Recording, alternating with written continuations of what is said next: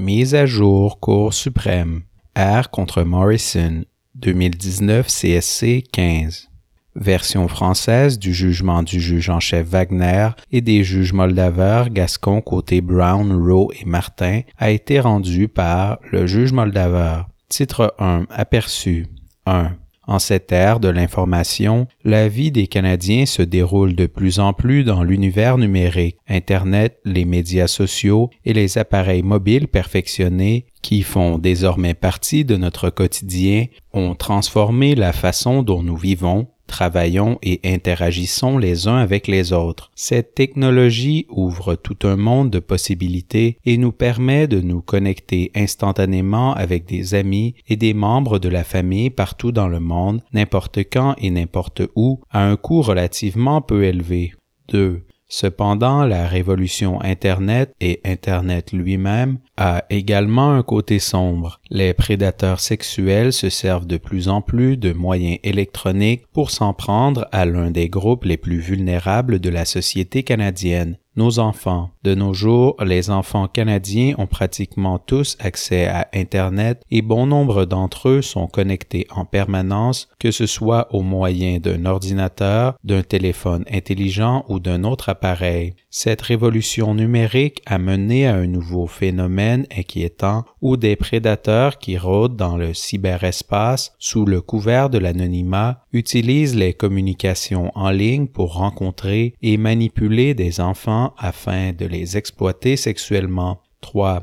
Pour contrer ce phénomène, le législateur a édicté des dispositions dans le Code criminel LRC 1985 chapitre C-46, ci-après code, visant à interdire le leurre aux moyens de télécommunication et à s'assurer que les personnes qui contreviennent à cette interdiction reçoivent une peine qui reflète la gravité et le sérieux de l'infraction, ainsi que le niveau élevé de culpabilité morale qui y est associé. La Cour s'est penchée sur ces dispositions dans les arrêts R contre Legare 2009 CSC 56, 2009-3 RCS 551 et R contre Levigne 2010 CSC 25, 2010-2 RCS 3, bien que leur constitutionnalité n'y ait pas été contestée. En l'espèce, toutefois, la Cour doit juger si ces dispositions portent atteinte aux droits garantis à l'accusé par la Charte canadienne des droits et libertés. C'est après Charte. 4. L'intimé Douglas Morrison a publié une annonce sur Craigslist dans la section Traduction, brève rencontre, portant le titre « Papa recherche sa petite-fille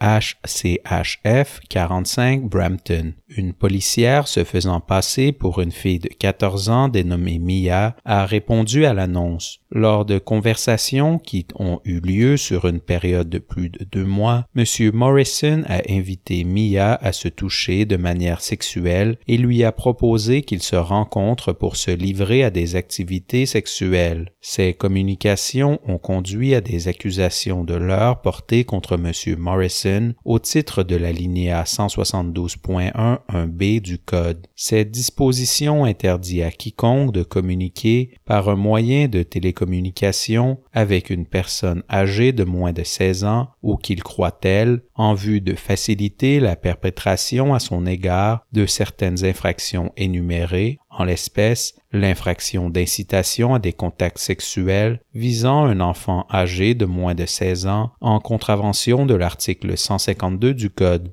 5. Au procès, M. Morrison a contesté la constitutionnalité de 3 dispositions de l'article portant sur le leurre, l'alinéa 172.12a et les paragraphes 172.13 et 4. Sa position sur chacune des dispositions est énoncée brièvement dans les paragraphes qui suivent. 6. Premièrement, le paragraphe 172.13 prévoit que si la personne avec qui l'accusé communiquait, si après l'autre personne, a été présentée à l'accusé comme n'ayant pas atteint l'âge fixé, ce dernier est présumé l'avoir cru tel, sauf preuve contraire. M. Morrison a fait valoir que cette disposition violait son droit à la présomption d'innocence garantie par l'alinéa 11D de la Charte. 7. Deuxièmement, le paragraphe 172.14 interdit à l'accusé d'invoquer en défense qu'il croyait que l'autre personne avait atteint l'âge légal, à moins d'avoir pris des mesures raisonnables pour s'assurer de l'âge de l'autre personne.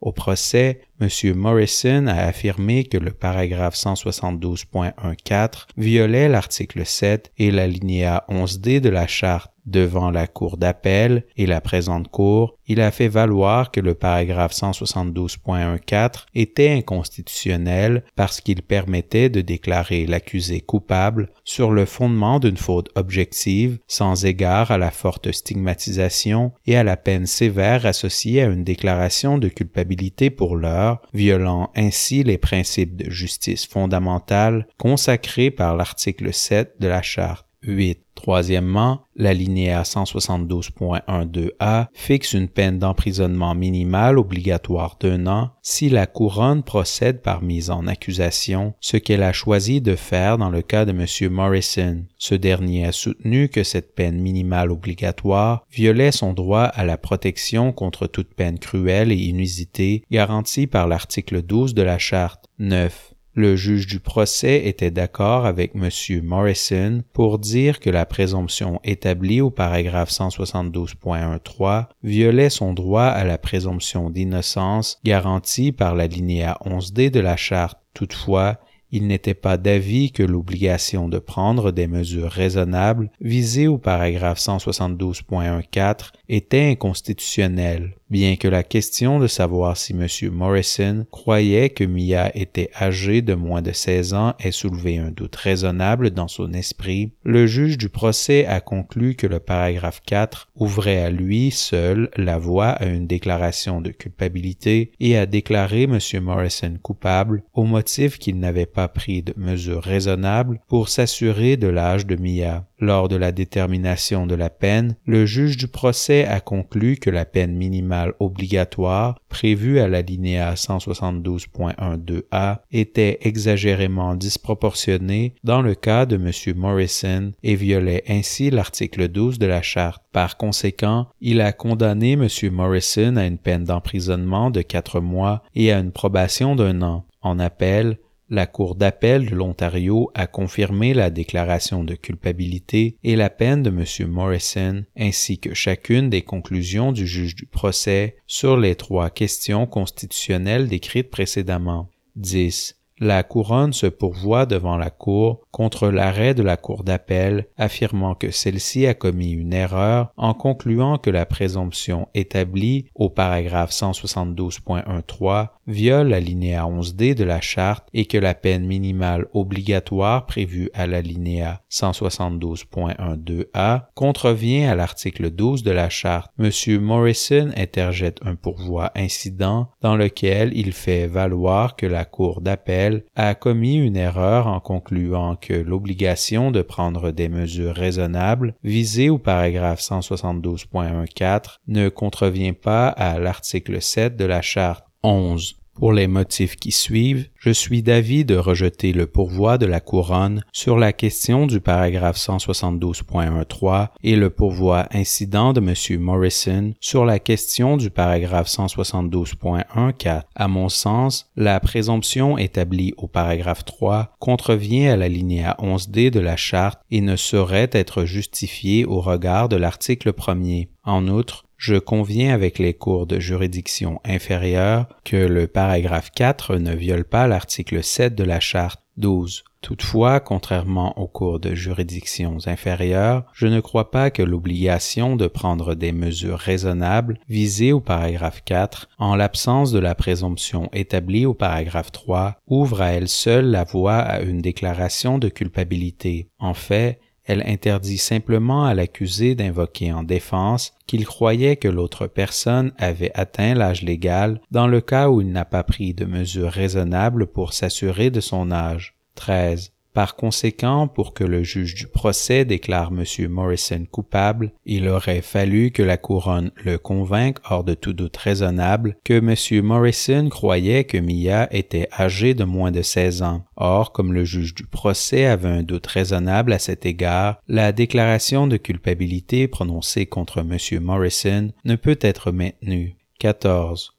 Pour ce qui est de la réparation, comme le juge du procès avait un doute raisonnable sur la question de la croyance de M. Morrison, ce dernier aurait normalement droit à un acquittement. Toutefois, en l'espèce, pour les motifs que j'aborderai plus loin, je suis d'avis que des considérations d'équité militent en faveur d'un nouveau procès qui devra se dérouler conformément au bon cadre juridique. 15. Enfin, les cours de juridictions inférieures sont partis du principe erroné que l'article 172.1 permet de déclarer l'accusé coupable en raison du fait qu'il n'a pas pris de mesures raisonnables. Les arguments que les parties ont invoqués devant la Cour concernant la constitutionnalité de la peine minimale obligatoire reflètent l'hypothèse erronée qui en découle, à savoir que la simple négligence suffit à étayer une déclaration de culpabilité, une hypothèse à laquelle le juge du procès a donné effet dans la détermination de la peine de M. Morrison. Cela étant, je suis d'avis qu'il serait peu judicieux de décider, dans le présent pourvoi, si la peine minimale obligatoire d'1 an prévue à l'alinéa 172.12a va à l'encontre de l'article 12 de la Charte. Par conséquent, je laisserai de côté cet aspect de l'arrêt de la Cour d'appel et renverrai l'affaire au juge président le nouveau procès dans l'éventualité où M. Morrison serait de nouveau déclaré coupable. Titre 2. Les dispositions législatives. 16. L'article 172.1 du Code comporte 4 éléments répartis chacun dans leur propre paragraphe. Ces éléments et les paragraphes correspondants sont les suivants. 1. L'interdiction de commettre un leurre. 2. Les peines qui peuvent être infligées en cas de déclaration de culpabilité. 3. La présomption concernant la croyance de l'accusé relativement à l'âge de l'autre personne. 4. Une restriction imposée au moyen de défense selon lequel l'accusé croyait que l'autre personne avait atteint l'âge légal. Leurre 172.1.1 commet une infraction quiconque communique par un moyen de télécommunication avec a. une personne âgée de moins de 18 ans ou qu'il croit telle en vue de faciliter la perpétration à son égard d'une infraction visée au paragraphe 153.1, aux articles 155, 163.1, 170, 171 ou 279.011 ou au paragraphe 279.022, 279.032, 286.12, 286.22 ou 286.32. B. Une personne âgée de moins de 16 ans ou qu'il croit telle en vue de faciliter la perpétration à son égard d'une infraction visée aux articles 151 ou 152, au paragraphe 163 ou 173.2 ou aux articles 271, 272, 273 ou 280. C. Une personne âgée de moins de 14 ans ou qu'il croit telle en vue de faciliter la perpétration à son égard d'une infraction visée à l'article 281. Peine. 2. Quiconque commet l'infraction visée au paragraphe 1 est coupable a. soit d'un acte criminel passible d'un emprisonnement maximal de 14 ans, la peine minimale étant de 1 an, b. soit d'une infraction punissable sur déclaration de culpabilité par procédure sommaire et passible d'un emprisonnement maximal de 2 ans moins 1 jour, la peine minimale étant de 6 mois. Présomption 3. La preuve que la personne visée aux alinéas 1A, B ou C a été présentée à l'accusé comme ayant moins de 18, 16 ou 14 ans, selon le cas, constitue, sauf preuve contraire, la preuve que l'accusé la croyait telle. Moyen de défense 4. Le fait pour l'accusé de croire que la personne visée aux alinéas 1A, B ou C était âgée d'au moins 18, 16 ou 14 ans, selon le cas, ne constitue un moyen de défense contre une accusation fondée sur le paragraphe 1 que s'il a pris des mesures raisonnables pour s'assurer de l'âge de la personne. Titre 3. Les faits. 17. Au début 2013, M. Morrison a publié l'annonce suivante sur Craigslist dans la section Traduction brève rencontre, citation traduction. Papa recherche sa petite fille, -H, CHF, -45 Brampton. Papa recherche sa petite fille pour une rencontre et pour avoir du plaisir avec lui durant le jour, mardi de la semaine prochaine, et mercredi de cette semaine. On aurait la place à nous tout seuls dans la région de Brampton et Knightsbridge. Référence 2015 ONCJ 599 au paragraphe 21. Kenley. Fin de la citation. 18. L'agente de police, Hilary Hutchison, a répondu à l'annonce, se faisant passer pour une fille de 14 ans dénommée Mia. Entre le 5 février 2013 et le 21 mai 2013, M. Morrison et Mia ont échangé des messages qui sont résumés ci-dessous. 19. Dans son courriel initial en réponse à l'annonce de M. Morrison, Mia a dit qu'elle avait 14 ans. La conversation a rapidement pris une tournure sexuelle, M. Morrison demandant à Mia de lui dire quel acte sexuel elle avait déjà accompli et l'invitant à se toucher de manière sexuelle. La conversation à caractère sexuel a continué au cours des mois suivants. À différentes occasions, M. Morrison a suggéré à Mia de regarder de la pornographie et a continué de l'inviter à se toucher de manière sexuelle. M. Morrison a également suggéré à Mia de faire l'école buissonnière et de le rencontrer à Brampton, où il viendrait la chercher afin qu'il puisse se livrer à des activités sexuelles. Cette rencontre n'a jamais eu lieu. 20. Durant ces conversations, Mia a mentionné à plusieurs reprises qu'elle avait 14 ans. Elle utilisait un langage qui correspondait à celui des jeunes de cet âge, notamment en utilisant des abréviations communes et en faisant certaines fautes d'orthographe. Elle faisait également référence à ses cours à l'école, à sa mère et à sa grand-mère ainsi qu'à ses loisirs, faire du sport, fréquenter ses amis et écouter de la musique. Ces messages étaient envoyés les jours de semaine, avant et après les heures de classe. 21. M. Morrison a plus d'une fois demandé à Mia de lui envoyer une photo, mais elle ne l'a jamais fait. Il lui a également demandé son numéro de téléphone qu'elle lui a donné. Après un appel manqué le 26 avril 2013, M. Morrison a cessé tout contact avec Mia. Le 10 mai 2013, Mia a envoyé à M. Morrison le message texte suivant. Traduction. T'es fâché contre moi? Référence 2015 ONCJ 599 au paragraphe 21. Près de 2 semaines plus tard, il a répondu. Traduction. Qui es-tu? Référence au paragraphe 21. 22. M. Morrison a été arrêté le 23 mai 2013 et accusé de leurre au titre de l'alinéa 172.11b du Code, l'infraction sous-jacente en l'espèce étant l'incitation à des contacts sexuels visant une personne âgée de moins de 16 ans en contravention de l'article 152 du Code. 23. Au moment de l'arrestation, l'agente Hutchison a informé M. Morrison qu'une plainte avait été reçue de la part du tuteur d'une enfant de 14 ans. En réponse, M. Morrison a affirmé ce qui suit. Traduction. Je parlais juste à une fille. Référence 2015 ONCJ 599 au paragraphe 17. Plus tard, lorsqu'il a été interrogé par l'agente Hutchison et informé que quelqu'un s'était plaint à la police du fait qu'il discutait en ligne avec une fille de 14 ans à des fins sexuelles, il a répondu ce qui suit. Traduction. Alors, ça veut dire qu'on ne peut plus parler à personne? D'accord. Référence au paragraphe 21.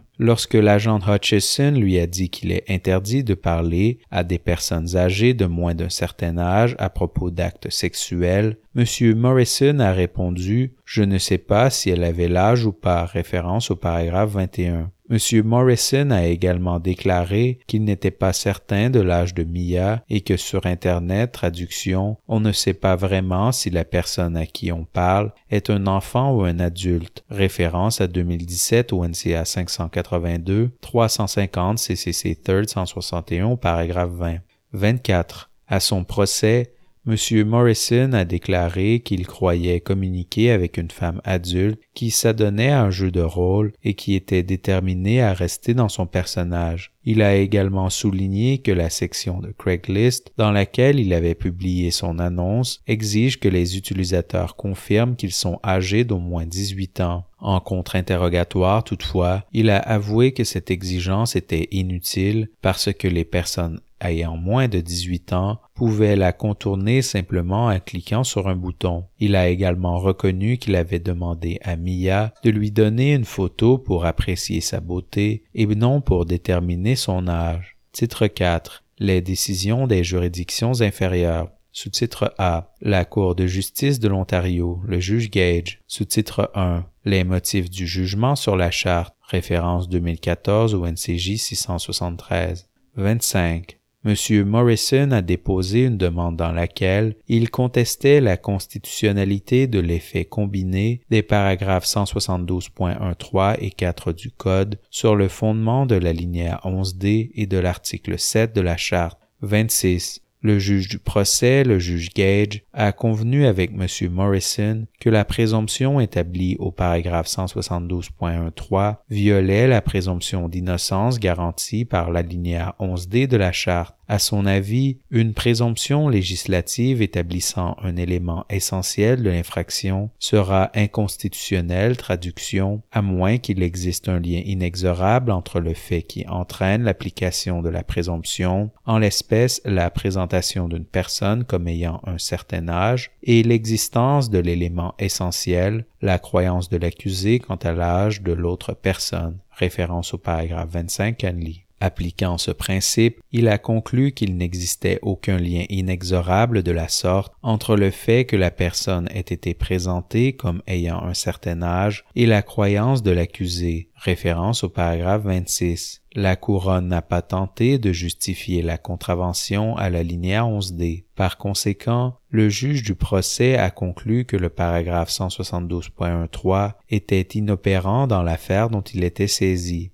27. En revanche, le juge du procès a conclu que l'obligation de prendre des mesures raisonnables visées au paragraphe 172.14 était conforme à la Charte. Il a conclu que le paragraphe 4 visait simplement à imposer un fardeau tactique à l'accusé. Il n'avait pas pour effet de renverser le fardeau de la preuve, ni de criminaliser un comportement innocent. Il a donc conclu que le paragraphe 172.14 était constitutionnel. Sous-titre 2. Les motifs de la déclaration de culpabilité. Référence 2015 au NCJ 599. 28. Le juge du procès s'est ensuite penché sur la question de savoir si M. Morrison pouvait être déclaré coupable de l'infraction visée à l'alinéa 172.11b en l'absence de la présomption établie au paragraphe 172.13. Il était d'avis que, suivant l'alinéa 172.11b, deux voies distinctes pouvaient conduire à une déclaration de culpabilité. La couronne devait établir hors de tout doute raisonnable 1. Que l'accusé croyait que l'autre personne était âgée de moins de 16 ans, ou 2. Qu'il n'a pas pris de mesures raisonnables pour s'assurer de l'âge de l'autre personne. 29.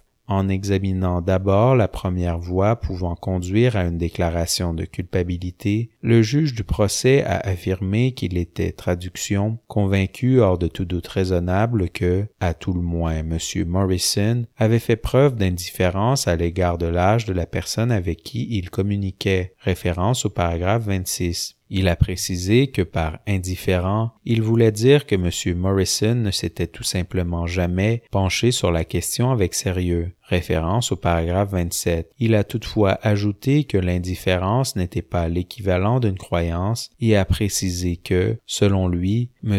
Morrison n'avait pas fait preuve d'aveuglement volontaire. Référence au paragraphe 26 à 27. Il était plutôt d'avis que l'état d'esprit de M. Morrison s'apparentait davantage à de la négligence qu'au genre de connaissances nécessaires pour conclure qu'il croyait réellement que Mia n'avait pas atteint l'âge fixé. Référence au paragraphe 27. De l'avis du juge du procès, le témoignage de M. Morrison selon lequel il croyait qu'il communiquait avec une femme adulte suffisait, quoiqu'à peine, pour susciter un doute raisonnable concernant sa croyance subjective quant à l'âge de la personne avec qui il communiquait. Référence au paragraphe 28. Le juge du procès est parvenu à cette conclusion, bien qu'il ait précédemment fait remarquer que l'hypothèse formulée par M. Morrison, selon laquelle il avait affaire à une adulte déterminée à demeurer dans son personnage, n'était aucunement fondée. Référence au paragraphe 23. 30. Se penchant ensuite sur la deuxième voie pouvant conduire à une déclaration de culpabilité, le juge du procès a conclu que M. Morrison n'avait pas pris de mesures raisonnables pour s'assurer de l'âge de Mia, ce qui était suffisant à son avis pour conclure à sa culpabilité.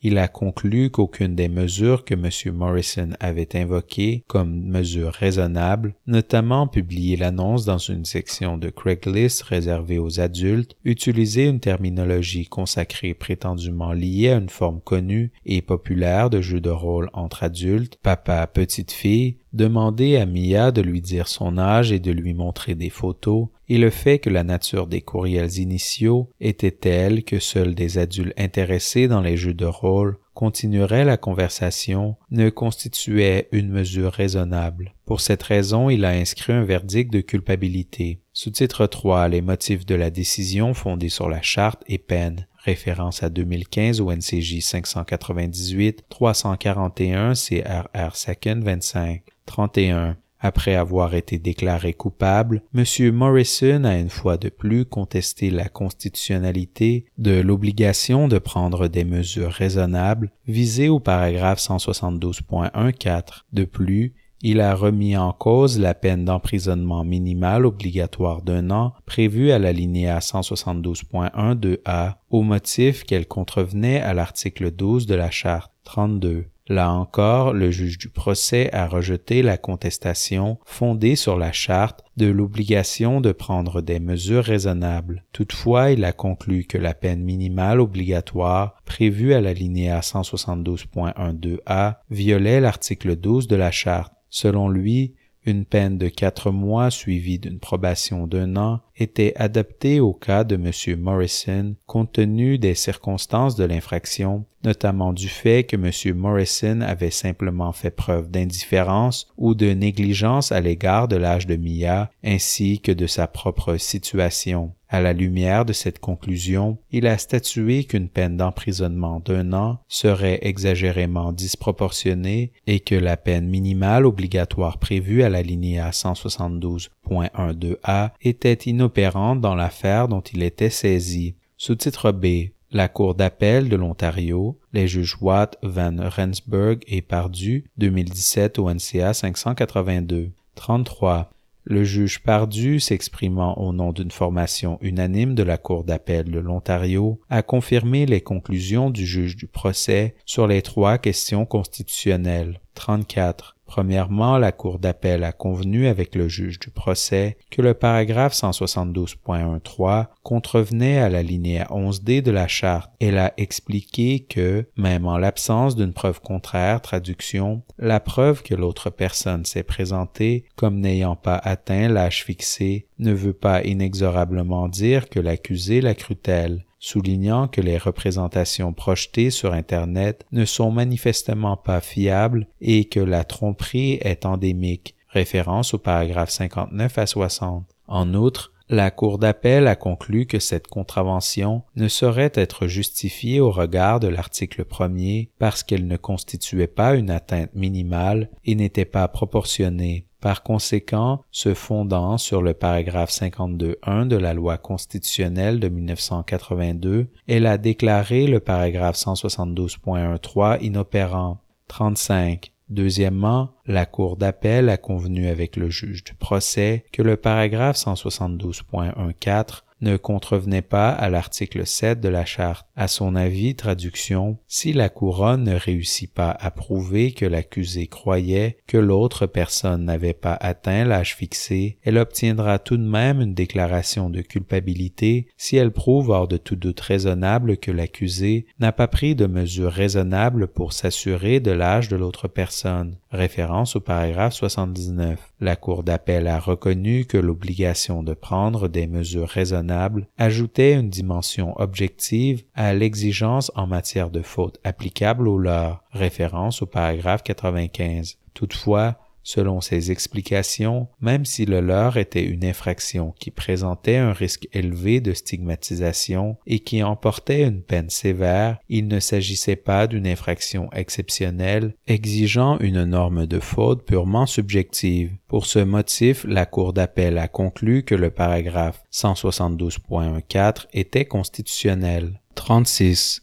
Troisièmement, la Cour d'appel a convenu avec le juge du procès que la peine minimale obligatoire prévue à l'alinéa 172.1 de A était exagérément disproportionnée dans le cas de M. Morrison. Par conséquent, se fondant sur le paragraphe 52.1 de la loi constitutionnelle de 1982, la Cour d'appel a déclaré inopérante la peine minimale obligatoire prévue à l'alinéa 172.1 de A. 37. La couronne se pourvoit devant notre Cour contre l'arrêt de la Cour d'appel, affirmant que celle-ci a commis une erreur en concluant que la présomption établie au paragraphe 172.13 et la peine minimale obligatoire prévue à l'alinéa 172.1 de A étaient inconstitutionnelles. M. Morrison interjette un pourvoi incident dans lequel il conteste la conclusion de la Cour d'appel selon laquelle l'obligation de prendre des mesures raisonnables visée au paragraphe 172.14 est constitutionnelle.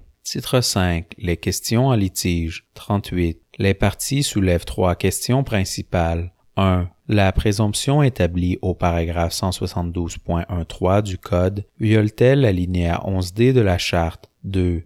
L'obligation de prendre des mesures raisonnables visée au paragraphe 172.14 du Code viole-t-elle l'article 7 de la Charte? 3. La peine minimale obligatoire d'1 an d'emprisonnement prévue à l'alinéa 172.12a du Code viole-t-elle l'article 12 de la Charte? Titre 6. Analyse. Sous-titre A. L'infraction de l'heure. 39. Avant de me pencher sur les 3 questions soulevées dans le présent pourvoi, j'estime utile de décrire en premier lieu la nature et l'objectif de l'infraction de l'heure. Le législateur a créé cette infraction pour lutter contre la menace bien réelle que présentent les prédateurs adultes qui tentent de manipuler ou de leurrer des enfants par des moyens électroniques. Comme la Cour l'a expliqué dans l'arrêt Leving, l'infraction vise à protéger les enfants en démasquant et en arrêtant les prédateurs adultes qui rôdent dans l'Internet pour appâter des enfants ou des adolescents vulnérables, généralement à des fins sexuelles illicites.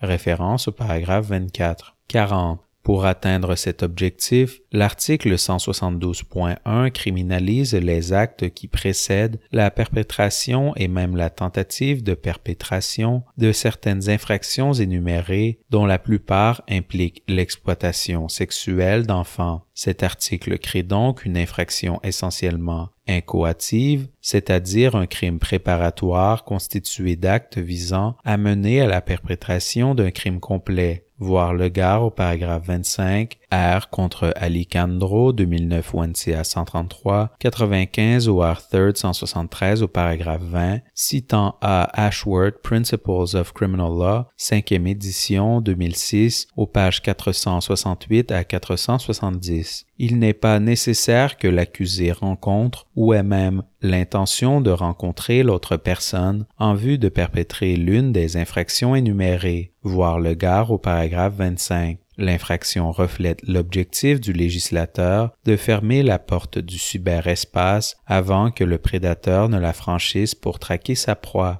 Référence au paragraphe 25. 41. La Cour s'est penchée sur l'infraction de l'heure plus récemment dans l'arrêt Leving. Dans cette affaire, l'accusé a communiqué au moyen d'un ordinateur dans un but sexuel avec un agent d'infiltration qui se faisait passer pour un garçon de 13 ans et a été subséquemment accusé de l'heure au titre de l'article 172.1 du Code. Au procès, il a reconnu n'avoir pris aucune mesure pour s'assurer de l'âge de l'autre personne, malgré le fait que celle-ci s'était présentée à maintes reprises comme n'ayant pas atteint l'âge fixé. Le juge du procès a néanmoins acquitté l'accusé au motif que la question de savoir s'il croyait réellement que l'autre personne n'avait pas atteint l'âge fixé avait soulevé un doute raisonnable dans son esprit. 42. En appel, il fallait trancher la question de savoir si le juge du procès était tenu, en raison de l'effet combiné des paragraphes 172.13 et 4, de déclarer l'accusé coupable, même s'il avait un doute raisonnable quant à savoir si l'accusé croyait que l'autre personne n'avait pas atteint l'âge fixé. La Cour d'appel de l'Alberta a conclu par l'affirmative, de même que la présente Cour. 43. Rédigeant l'arrêt unanime de la Cour, le juge Fish a expliqué que l'infraction de l'heure comportait 3 éléments essentiels. 1. Une communication intentionnelle par un moyen de télécommunication. 2. Avec une personne n'ayant pas atteint l'âge fixé ou que l'accusé croit-elle. 3. Dans le dessein de faciliter la perpétration à son égard d'une infraction énumérée. Référence au paragraphe 23. 44. Le juge Fish a ensuite examiné les paragraphes 172.13 et 4 qu'il a qualifiés d'accolés. Référence au paragraphe 3. Il a fait remarquer que, au terme du paragraphe 3, lorsqu'une personne est présentée à l'accusé comme n'ayant pas atteint l'âge fixé, l'accusé est présumé l'avoir cru tel, sauf preuve contraire. Il a déclaré que cette disposition avait pour but de faciliter les poursuites pour l'heure, mais ne dispensait aucunement le ministère public de prouver la culpabilité hors de tout doute raisonnable. Référence au paragraphe 30. 45. Le juge Fish a fait observer que, au terme du paragraphe 4, l'accusé ne pouvait faire valoir pour sa défense qu'il croyait que l'autre personne avait atteint l'âge légal que s'il avait pris des mesures raisonnables pour s'assurer de l'âge de la personne. Selon lui, cette disposition vise à faire obstacle aux allégations disculpatoires d'ignorance ou d'erreur dénuées de tout fondement probatoire objectif. Référence au paragraphe 31. 46. Le juge Fish a décrit comme suit au paragraphe 32 le résultat que devrait avoir l'effet combiné de ces 2 paragraphes. Citation. 1. Lorsque la personne avec laquelle l'accusé communique au moyen d'un ordinateur, si après l'interlocuteur lui a été présenté comme n'ayant pas atteint l'âge fixé, l'accusé est présumé l'avoir cru tel. 2. Cette présomption est réfutable. Elle sera écartée par une preuve contraire, établissant notamment que l'accusé a pris des mesures raisonnables pour s'assurer de l'âge réel de l'interlocuteur. Les mesures prises, considérées objectivement, doivent être raisonnables dans les circonstances. 3. La poursuite échouera si l'accusé a pris des mesures raisonnables pour s'assurer de l'âge de son interlocuteur et croyait que celui-ci avait atteint l'âge fixé. À cet égard, le fardeau de présentation de la preuve incombe à l'accusé, mais le fardeau de persuasion repose sur le ministère public. 4. Ces éléments de preuve vont à la fois constituer une preuve contraire au sens du paragraphe 172.13 et établir que les mesures raisonnables exigées au paragraphe 172.14 ont été prises. 5. Lorsque l'accusé s'est déchargé de son fardeau, il doit être acquitté s'il subsiste un doute raisonnable dans l'esprit du juge des faits quant à savoir si l'accusé croyait en réalité que son interlocuteur avait atteint l'âge fixé. 47. Dans ce passage, le juge Fish rapproche les paragraphes 3 et 4. Il interprète le premier comme interdisant à l'accusé de réfuter la présomption de croyance s'il n'a pas pris de mesures raisonnables pour s'assurer de l'âge de l'autre personne. En d'autres termes, le juge Fish interprète l'obligation de prendre des mesures raisonnables visées au paragraphe 4 dans le cadre du paragraphe 3 de façon à ce qu'elles correspondent à l'intention du législateur telle qu'il l'a comprise. 48. D'après ce qui précède et abstraction faite des considérations constitutionnelles, je comprends que la présomption établie au paragraphe 3 et le moyen de défense prévu au paragraphe 4 s'appliquent conjointement de la manière suivante. Lorsque l'autre personne est présentée à l'accusé comme n'ayant pas atteint l'âge fixé, la présomption que l'accusé croyait l'autre personne telle s'applique. Toutefois, cette présomption est irréfutable. Elle sera écartée par une preuve contraire. Référence au paragraphe 32.2. La preuve contraire doit notamment établir que l'accusé a pris des mesures raisonnables pour s'assurer de l'âge de l'autre personne. Référence au paragraphe 32.2. Suivant le paragraphe 4, pour invoquer ce moyen de défense, l'accusé a d'abord le fardeau de présenter des éléments de preuve pouvant démontrer qu'il a pris des mesures raisonnables. Référence au paragraphe 32.3. La couronne doit ensuite s'acquitter du fardeau de persuasion consistant à prouver hors de tout doute raisonnable que l'accusé n'a pas pris de telles mesures. Référence au paragraphe 32.3. Si l'accusé ne réussit pas à s'acquitter de son fardeau de présentation pour l'application du paragraphe 4, ou si la couronne prouve que l'accusé n'a pas pris de mesures raisonnables, la présomption établie au paragraphe 3 n'est donc pas réfutée et l'accusé est définitivement réputé avoir cru que l'autre personne n'avait pas atteint l'âge fixé, référence au paragraphe 32, 2 et 3. Dans ce cas,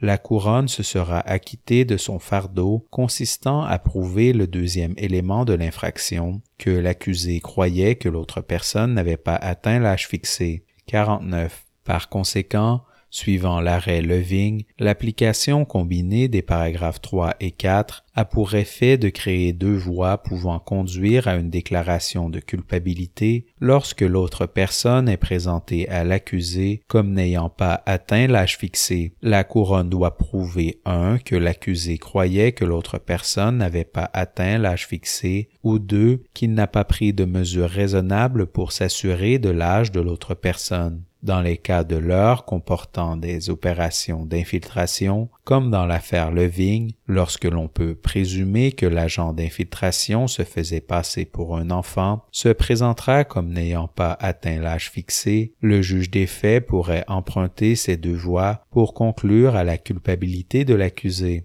50. Toutefois, il est important de souligner que la constitutionnalité des paragraphes 172.13 et 4 n'était pas contestée dans l'arrêt Leving, voir le paragraphe 3. Dans le présent pourvoi, les circonstances sont différentes. Pour la première fois, la Cour est aujourd'hui appelée à statuer sur la constitutionnalité des paragraphes 172.13 et 4, de même que sur la constitutionnalité de la peine minimale obligatoire prévue à l'alinéa 172.12a. Je me pencherai sur ces questions à tour de rôle, en commençant par les paragraphes 172.13 et 4, ainsi qu'en déterminant quelles répercussions une conclusion d'inconstitutionnalité à l'égard de l'un ou l'autre, ou des deux, peut avoir sur l'analyse effectuée dans l'arrêt Leving. Sous-titre B. La présomption établie au paragraphe 172.13. Sous-titre 1. 51.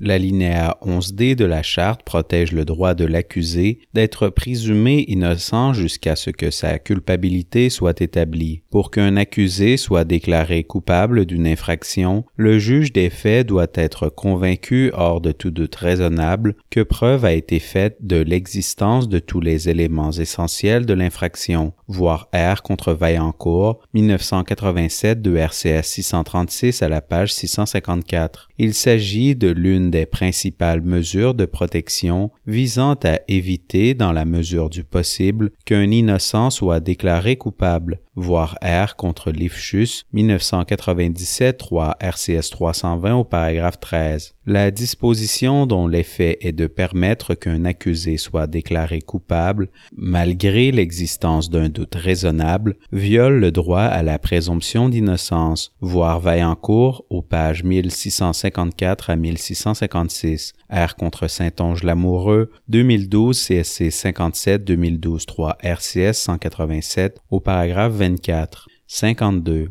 Diverses dispositions du Code établissent des présomptions par lesquelles la preuve d'un fait est présumée être la preuve de l'un des éléments essentiels d'une infraction. Une telle présomption ne sera conforme à l'alinéa 11D que si la preuve du fait substitué mène inexorablement à l'existence de l'élément essentiel qu'il remplace, voir R contre White, 1988 de RCS 3 aux pages 18 à 19, R contre Downey, 1992 de RCS 10 aux pages 29 à 30, R contre Audet, 1996 de RCS 171 au paragraphe 44. Ce n'est que dans ce cas qu'il n'y aura aucune possibilité que l'accusé soit déclaré coupable du fait de la substitution malgré l'existence d'un doute raisonnable, voir Audet au paragraphe 44. 53. En termes clairs, l'exigence d'établir un lien pour démontrer qu'une présomption législative ne contrevient pas à la présomption d'innocence est stricte. Il ne s'agit pas d'une exigence où il faut établir une simple vraisemblance ou probabilité, ni d'une exigence à laquelle on peut satisfaire par une inférence conforme au bon sens ou rationnel. La jurisprudence de la Cour démontre plutôt que le lien entre la preuve du fait substitué et l'existence de l'élément essentiel qu'il remplace ne doit être rien de moins qu'inexorable. Un lien inexorable est un lien qui demeure nécessairement valable dans tous les cas. 54. Compte tenu de la rigueur de ce critère, pour les motifs qui suivent, je suis convaincu que la présomption établie au paragraphe 172.13 contrevient à l'alinéa 11D de la Charte. 55. Dans le contexte d'une opération d'infiltration où il n'a pas réellement une personne n'ayant pas atteint l'âge fixé, contexte qui, précisons-le, est expressément celui auquel les présents motifs sont restreints, l'alinéa 172.11b dispose que, pour obtenir une déclaration de culpabilité, la couronne doit prouver hors de tout doute raisonnable, entre autres, que l'accusé croyait que l'autre personne était âgée de moins de 16 ans. Toutefois, le paragraphe 172.13 établit une présomption selon laquelle la preuve que l'autre personne a été présentée à l'accusé comme ayant moins de 16 ans remplacera, sauf preuve contraire, la preuve de l'élément essentiel que l'accusé croyait que l'autre personne n'avait pas encore 16 ans. 56. Selon la couronne, la présomption établie au paragraphe 172.13 ne contrevient pas à l'alinéa 11D puisqu'elle peut être réfutée lorsqu'il existe une preuve contraire. En toute déférence, je ne puis souscrire à cette proposition. Une proposition fondée sur un fait établi contreviendra à l'alinéa 11D si la preuve du fait établi n'est pas, en soi, capable de convaincre le juge des faits hors de tout doute raisonnable du fait présumé. Il s'agit d'une autre façon de formuler le critère du lien inexorable, la possibilité qu'a l'accusé de présenter ou de relever des éléments de preuve contraires ne résout pas ou n'atténue pas le problème lié à l'alinéa 11D lorsque la preuve d'un fait établi ne mène pas inexorablement à l'acceptation du fait présumé. Il en est ainsi parce que la présomption d'innocence exige que la couronne établisse, hors de tout doute raisonnable, la culpabilité de la personne accusée avant que celle-ci n'ait à répondre. Référence à Saint-Onge-Lamoureux au paragraphe 24, voire aussi Downey à la page 23. 57.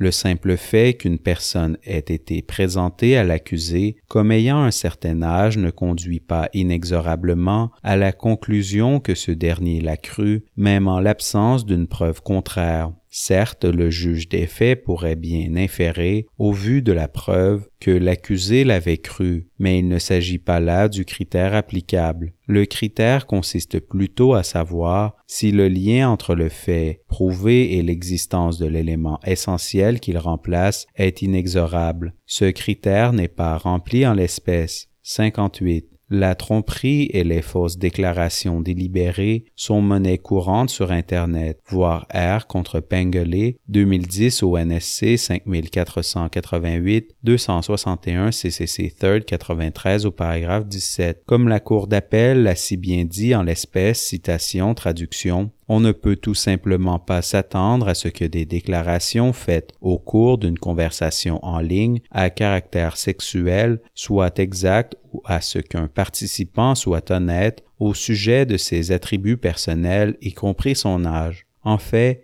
il faut plutôt s'attendre tout à fait à l'inverse, puisque la véritable identité personnelle des participants est souvent cachée lors de communications en ligne de nature sexuelle. Référence au paragraphe 60. Fin de la citation. 59. En l'espèce, par exemple, la preuve démontre que M. Morrison lui-même a fait une fausse déclaration au sujet de son âge dans l'annonce qu'il a publiée. Il prétendait avoir 45 ans alors qu'il était dans la soixantaine. Sur Internet, nous pouvons simplement nous attendre à ce que la véritable identité personnelle soit cachée, même lorsque rien ne donne à penser qu'il y a eu fausse déclaration dans le cas particulier. 60. Il s'ensuit que lorsqu'une personne se présente en ligne comme ayant un certain âge, la question de savoir si l'accusé croyait que l'autre personne n'avait pas atteint l'âge fixé pourrait toujours soulever un doute raisonnable dans l'esprit du juge des faits à la clôture de la preuve de la couronne. Pourtant, malgré le doute raisonnable du juge des faits, la croyance de l'accusé que l'autre personne n'avait pas atteint l'âge fixé serait réputée établie hors de tout doute raisonnable par application du paragraphe 172.13, à moins que l'accusé n'ait fait quelque chose pour réfuter la présomption. La présomption établie au paragraphe 172.13 contrevient donc à l'alinéa 11d. Nous ne pourrions accepter qu'un accusé supporte le fardeau tactique de réfuter une présomption fondée sur un fait établi que lorsque la preuve du fait établi mène inexorablement à l'acceptation du fait présumé. 61. Je souligne au passage que le caractère intrinsèquement peu fiable des déclarations faites sur Internet ne constitue pas une preuve contraire pour l'application du paragraphe 3. Cela renvoie plutôt à une preuve qui est propre à la situation particulière de l'accusé et qui indique qu'il ne croyait pas que l'autre personne n'avait pas atteint l'âge fixé. Comme le juge Fish l'a indiqué dans l'arrêt Leving, la preuve contraire doit notamment établir que l'accusé a pris des mesures pour s'assurer de l'âge de l'autre personne, référence au paragraphe 32.2. En outre, si la preuve contraire était interprétée largement au point d'englober les communications en ligne ou autres formes de télécommunication douteuses, la présomption perdrait tout son sens. Comme l'infraction visée à l'article 172.1 comprend nécessairement une forme de télécommunication, la couronne ne pourrait jamais invoquer la présomption parce qu'il y aurait toujours des éléments de preuve contraires. À mon sens, ce n'était clairement pas l'intention du législateur. 62. En résumé, puisque la preuve que l'autre personne a été présentée comme ayant un certain âge ne mène pas inexorablement à l'existence de l'élément essentiel que l'accusé croyait qu'elle n'avait pas atteint l'âge fixé, même en l'absence d'une preuve contraire, la présomption établie au paragraphe 172.13 viole la présomption d'innocence garantie par l'alinéa 11d de la Charte. Sous-titre 2. La contravention peut-elle être justifiée au regard de l'article 1er de la Charte? 63. Selon le test établi dans l'arrêt R contre Oakes, 1986, un RCS 103, une contravention à la Charte peut se justifier au regard de l'article 1er lorsque la partie qui cherche à la justifier peut démontrer les éléments suivants. 1. La règle de droit qui porte atteinte sert un objectif urgent et réel. 2. Les moyens choisis sont proportionnés, c'est-à-dire a. qu'ils ont un lien rationnel avec l'objectif de la règle de droit, b. qu'ils restreignent le droit en question garanti par la Charte, aussi peu que cela est raisonnablement possible pour atteindre son objectif, c. que les effets bénéfiques de la règle de droit sont proportionnels à ses effets préjudiciables sur le droit garanti par la Charte. 64. Au procès, la couronne n'a pas tenté de justifier la contravention à l'alinéa 11d au regard de l'article 1er. J'examinerai néanmoins ces observations et expliquerai pourquoi, à mon sens, la violation de la Charte en l'espèce ne peut être justifiée. Sous-titre A. L'objectif urgent et réel et le lien rationnel. 65. Comme il a déjà été mentionné, le but d'interdire le leurre dans son ensemble est de protéger les enfants en démasquant et en arrêtant les prédateurs adultes qui rôdent dans l'Internet pour appâter des enfants et des adolescents vulnérables, généralement à des fins sexuelles illicites, référence à Leving au paragraphe 24, voire également à Licantro, paragraphe 36, où le juge a affirmé que l'article 172.1 avait été traduction édictée afin de protéger les enfants contre le danger bien précis que présentent certains types de communications électroniques. Il vise à fermer la porte du cyberespace avant que le prédateur ne la franchisse pour traquer sa proie. Référence à Legare au paragraphe 25. Il ne fait aucun doute que cet objectif primordial est urgent et réel. Voir R contre KRJ 2016 CSC 31 2016 1 RCS 902 au paragraphe 66. 66. L'objectif principal du paragraphe 172.13 en particulier, l'aspect central de l'examen à cette étape-ci, voir R.J.R. McDonald Inc. contre Canada, procureur général, 1995, 3 RCS 199 au paragraphe 144, ci-après R.J.R. McDonald, est de faciliter les poursuites pour l'heure, voir Leving au paragraphe 30. Les poursuites pour l'heure ont un lien avec l'objectif plus vaste de protéger les enfants des prédateurs sexuels en ligne, voir Alicantro au paragraphe 36. Les parties conviennent que le paragraphe 172.13 sert un objectif urgent et réel et que la restriction aux droits garantis par la charte qu'il crée a un lien rationnel avec cet objectif. Pour les fins qui nous occupent, sans trancher définitivement la question, je suis disposé à accepter leur concession à cet égard. Sous-titre B. L'atteinte minimale. 67. À mon sens, toutefois, la présomption établie au paragraphe 172.13 ne satisfait pas aux critères de l'atteinte minimale. 68. Pour démontrer que l'atteinte est minimale, la partie qui cherche à justifier la contravention doit établir que la mesure contestée restreint le droit en question aussi peu que cela est raisonnablement possible aux fins de la réalisation de l'objectif législatif. Référence à R.J.R. McDonald au paragraphe 160. L'atteinte au droit en question doit être minimale en ce qu'elle ne dépasse pas ce qui est nécessaire. Référence au paragraphe 160.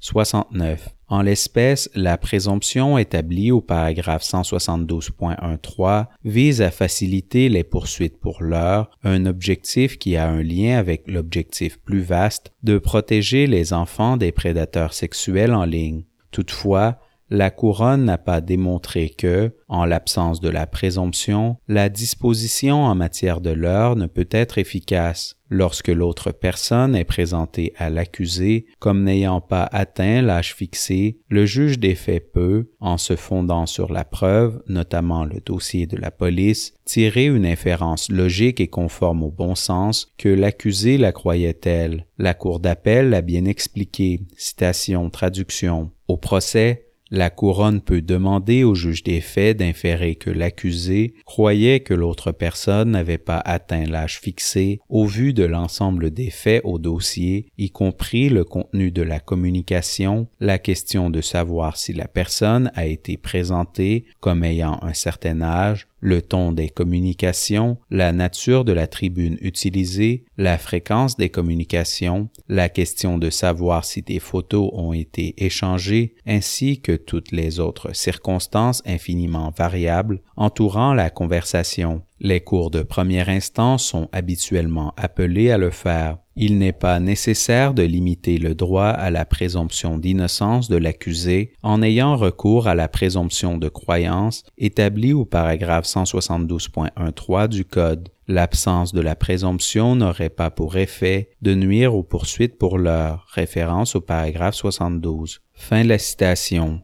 70. En termes simples, un moyen moins envahissant d'atteindre l'objectif primordial de l'État serait d'écarter la présomption établie au paragraphe 172.13 et de se fonder plutôt sur la capacité du poursuivant à obtenir une déclaration de culpabilité en invitant le juge des faits à conclure, en fonction d'une inférence logique et conforme au bon sens tiré de la preuve, que l'accusé croyait que l'autre personne n'avait pas atteint l'âge fixé. En effet, ce processus de raisonnement par déduction n'est pas étranger aux juges et jurés qui appliquent ce type de raisonnement quotidiennement. 71. Puisque la couronne n'a pas démontré que la présomption établie au paragraphe 172.13 porte atteinte au droit à la présomption d'innocence, aussi peu que cela est raisonnablement possible aux fins de la réalisation et de l'objectif législatif consistant à faciliter les poursuites pour l'heure et ainsi protéger les enfants des prédateurs sexuels en ligne, l'atteinte ne peut être justifiée au regard de l'article 1er. Référence à R.J.R. McDonald au paragraphe 160. Sous-titre C. La mise en balance. 72. De plus, je suis d'avis que les effets préjudiciables de la présomption établie au paragraphe 172.13 l'emportent sur ses effets bénéfiques. Comme je l'ai déjà dit, la Couronne n'a pas démontré que les effets bénéfiques de la présomption étaient importants, même dans le contexte d'une infraction aussi grave que le leur, et dans la mesure, le cas échéant, où la présomption permet d'inscrire davantage de verdicts de culpabilité, elle le fait uniquement en visant également des accusés dont la croyance quant à l'âge de l'autre personne peut soulever un doute raisonnable dans l'esprit du juge des faits. Bien que la présomption puisse alléger le fardeau de la couronne quant à sa preuve, la commodité de cette présomption pour le poursuivant et l'efficacité ne peuvent justifier le risque que crée le paragraphe 3 de déclarer un innocent coupable. Sous-titre 3, conclusion, 73. En somme, la présomption établie au paragraphe 172.13 contrevient à l'alinéa 11D de la Charte et cette contravention ne peut être justifiée au regard de l'article 1er.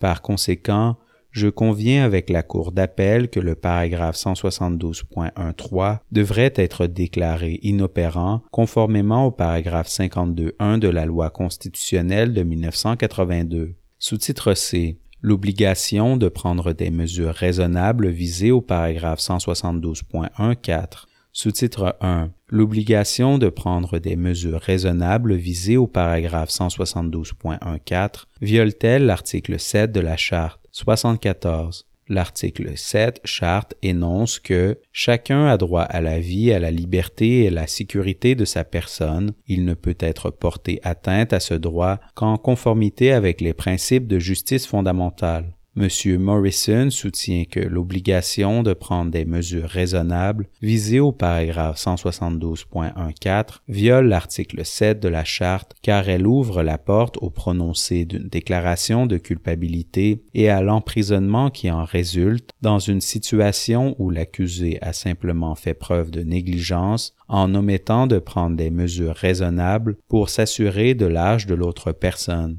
Selon lui, cela porterait atteinte à son droit à la liberté d'une manière qui contrevient au principe de justice fondamentale. 75. L'élément moral d'une infraction doit, pour être conforme au principe de justice fondamentale, maintenir une proportionnalité entre les stigmates et la peine rattachée à une déclaration de culpabilité relativement à l'infraction et la culpabilité morale du délinquant. Référence à R contre Martineau, 1990 de RCS 633 à la page 646, voire aussi R contre Logan, 1990 de RCS 731 à la page 743, H.C. Stewart, Sexual Offenses in Canadian Law, feuille mobile, à la page 4-27. La Cour a reconnu qu'un petit groupe d'infractions, dont le meurtre et la tentative de meurtre, donne lieu à de tels stigmates et à une telle peine qu'il est nécessaire d'adopter à leur égard une norme de faute purement subjective, voir Vaillancourt aux pages 653 à 654, Martineau à la page 646, R contre Creighton, 1993, 3 RCS 3, à la page 18. Cependant, du point de vue constitutionnel, une exigence objective en matière de faute suffit pour une large gamme d'infractions, au-delà de ce groupe restreint, référence à Creighton à la page 18. 76. Comme il a été mentionné précédemment, la Cour a implicitement conclu dans l'arrêt Leving que l'effet combiné des paragraphes 3 et 4 était de créer deux voies distinctes pouvant conduire à une déclaration de culpabilité dans les situations où l'autre personne est présentée à l'accusé comme n'ayant pas atteint l'âge fixé. Dans de telles circonstances, par application du paragraphe 3, l'accusé est présumé avoir cru que l'autre personne n'avait pas atteint l'âge fixé, à moins que la preuve ne démontre que l'accusé a pris des mesures raisonnables pour s'assurer de l'âge de l'autre personne. En fait, la mens rea requise est donc établie lorsque la couronne prouve 1. Que l'accusé croyait que l'autre personne n'avait pas atteint l'âge fixé, ou 2. Qu'il n'a pas pris de mesures raisonnables pour s'assurer de l'âge de l'autre personne. 77. Le juge du procès s'est prononcé en se fondant sur le fait que, même si le paragraphe 172.13 contrevenait à l'alinéa 11D de la Charte et, de ce fait, qu'il était inopérant dans l'affaire dont il était saisi, ces deux voies pouvant conduire à une déclaration de culpabilité étaient néanmoins ouvertes, comme un doute raisonnable subsistait dans son esprit quant à savoir si M. Morrison croyait que Mia n'avait pas atteint l'âge fixé. Il a choisi la deuxième voie pouvant conduire à une déclaration de culpabilité en déclarant M. Morrison coupable au motif qu'il n'avait pas pris de mesures raisonnables pour s'assurer de l'âge de Mia, comme l'exigeait le paragraphe 172.14. La Cour d'appel a souscrit à cette façon de procéder. 78. M. Morrison soutient que les tribunaux de juridictions inférieures ont commis une erreur en ne concluant pas que le paragraphe 172.14 contrevient à l'article 7 de la Charte. Il prétend qu'en laissant la porte ouverte à une déclaration de culpabilité fondée sur le défaut de prendre des mesures raisonnables, le paragraphe 4 confère à l'infraction de l'heure la qualité d'infraction à mens rea objective, ouvrant ainsi la porte à des déclarations de culpabilité fondées sur la simple négligence. Il affirme que cela contrevient au principe de justice fondamentale parce que les stigmates et la peine rattachée à l'infraction de l'heure sont si graves que seule une mens rea subjective sera suffisante pour justifier une déclaration de culpabilité. 79. Je conviens avec M. Morrison qu'un haut niveau de stigmatisation et une peine potentiellement sévère sont rattachés à une déclaration de culpabilité pour l'heure.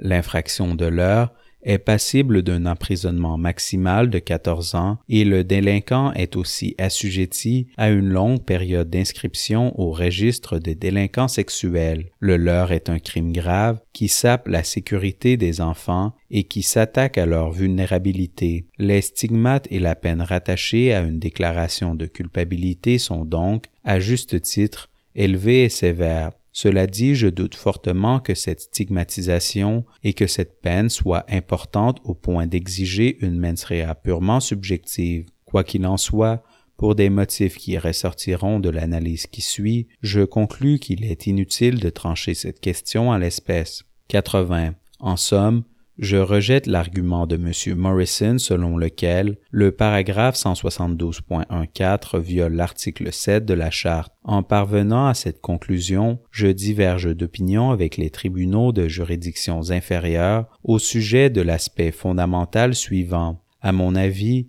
l'obligation de prendre des mesures raisonnables visées au paragraphe 172.14 ne fournit pas, en l'absence de la présomption établie au paragraphe 172.13, une deuxième voie pouvant conduire à une déclaration de culpabilité. Comme je l'expliquerai plus loin, elle ne fait plutôt que restreindre un moyen de défense.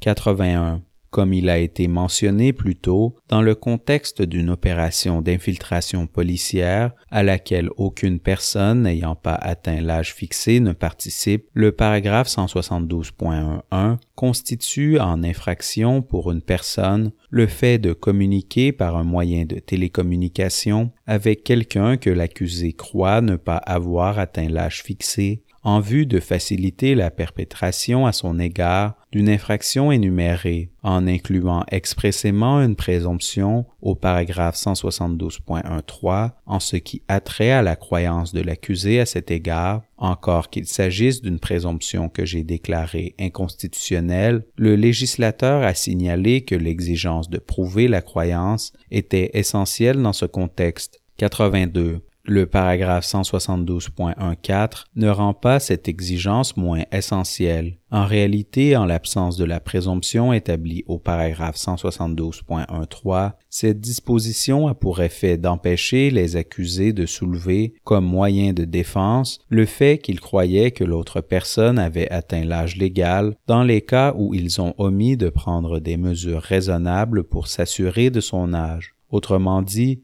cette disposition n'offre pas une voie indépendante pouvant conduire à une déclaration de culpabilité. Elle ne fait que restreindre un moyen de défense. Cela ressort clairement du paragraphe 4 avec le passage ainsi libellé. Ne constitue un moyen de défense. Pour être clair, Bien que le mot défense puisse être interprété de façon plus générale ou plus précise selon le contexte, je suis d'avis que ce mot renvoie ici à une défense affirmative avancée par l'accusé quant à la croyance de ce dernier qui lui donnerait droit à un acquittement si le juge des faits y ajoutait foi ou si elle devait laisser ce dernier dans un état de doute raisonnable. 88. Par conséquent, si la couronne prouve hors de tout doute raisonnable que l'accusé n'a pas pris de mesures raisonnables, le juge des faits ne peut alors pas examiner le moyen de défense selon lequel l'accusé croyait que l'autre personne avait atteint l'âge légal. Mais cela ne dispense pas la couronne de son fardeau ultime consistant à prouver hors de tout doute raisonnable que l'accusé croyait que l'autre personne n'avait pas atteint l'âge fixé. Ainsi, à titre d'illustration, si le juge des faits peut uniquement conclure, en fonction de la preuve, que l'accusé a fait preuve de négligence ou d'insouciance relativement à l'âge de l'autre personne, la couronne ne se sera pas acquittée de son fardeau et l'accusé aura droit à un acquittement. Il en est ainsi parce que la négligence et l'insouciance constituent des états d'esprit qui n'entraînent pas une réelle croyance au sujet de l'âge de l'autre personne.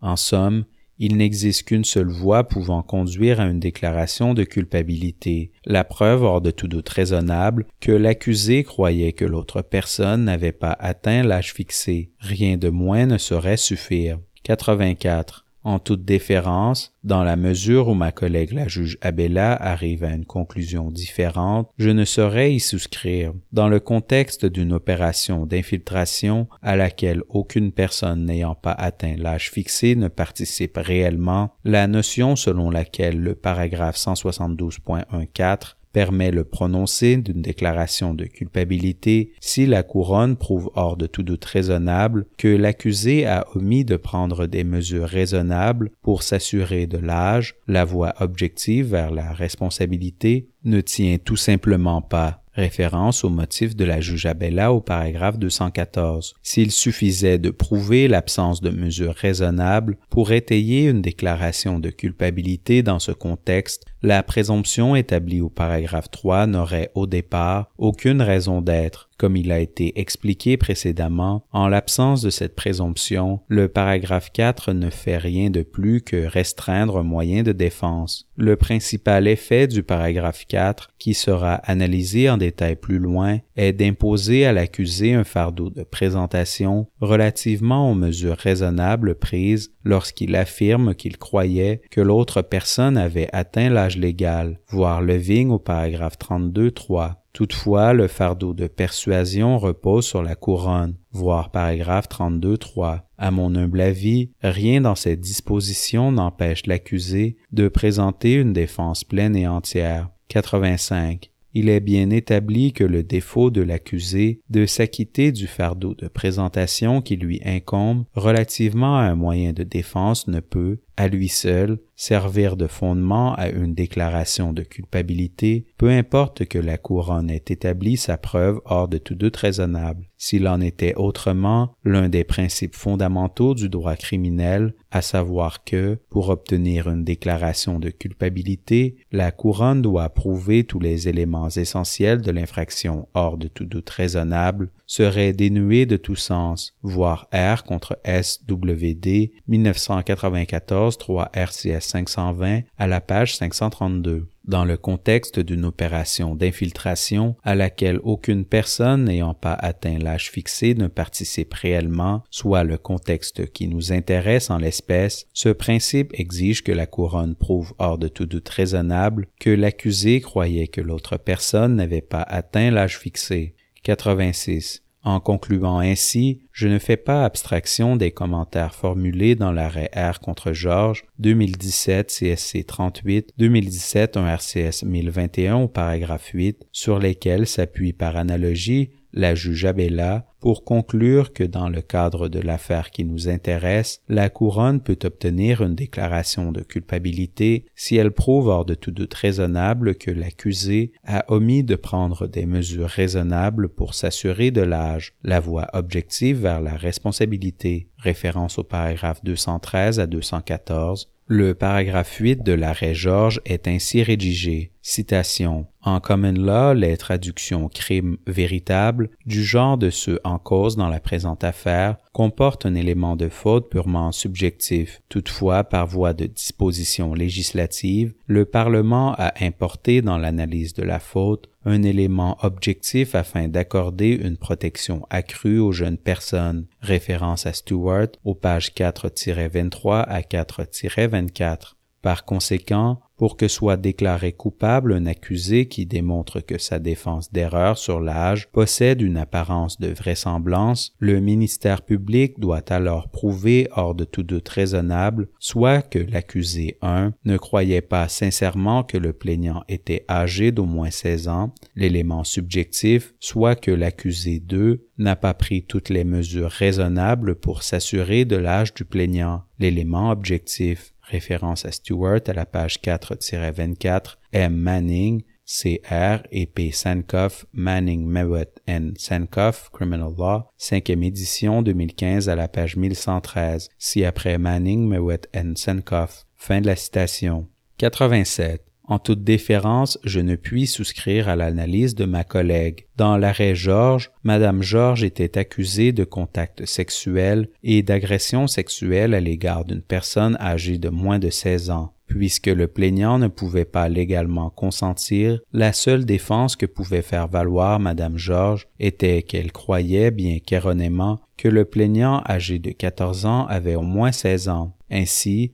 si le juge avait conclu que Madame Georges croyait honnêtement que le plaignant était âgé d'au moins 16 ans, ou s'il avait un doute raisonnable en ce sens, Madame Georges aurait eu droit à un acquittement. Autrement dit, pour que la couronne obtienne une déclaration de culpabilité, il lui fallait réfuter la défense de croyances erronées. 88. C'est dans ce contexte que le passage précité du paragraphe 8 de l'arrêt Georges explique que la couronne disposait de deux façons différentes de renverser la défense de croyances erronées quant à l'âge une fois qu'il avait été satisfait au test de la vraisemblance, ou bien la couronne pouvait prouver que l'accusé ne croyait pas honnêtement que le plaignant avait au moins 16 ans, ou bien elle pouvait prouver que l'accusé n'avait pas pris toutes les mesures raisonnables pour s'assurer de l'âge du plaignant, même si la couronne devait prouver au moins l'un de ces deux éléments afin de renverser la défense de croyances erronées, le simple fait d'y parvenir n'aurait pas, en droit, mené inévitablement à une déclaration de culpabilité. Sur le plan juridique, pour que l'accusé soit déclaré coupable de contact sexuel ou d'agression sexuelle à l'égard d'une personne âgée de moins de 16 ans, la couronne devait en faire davantage et prouver hors de tout doute raisonnable que l'accusé croyait le plaignant âgé de moins de 16 ans. Sur le plan pratique, une fois sa seule défense renversée, il était presque certain que Madame Georges allait être déclarée coupable.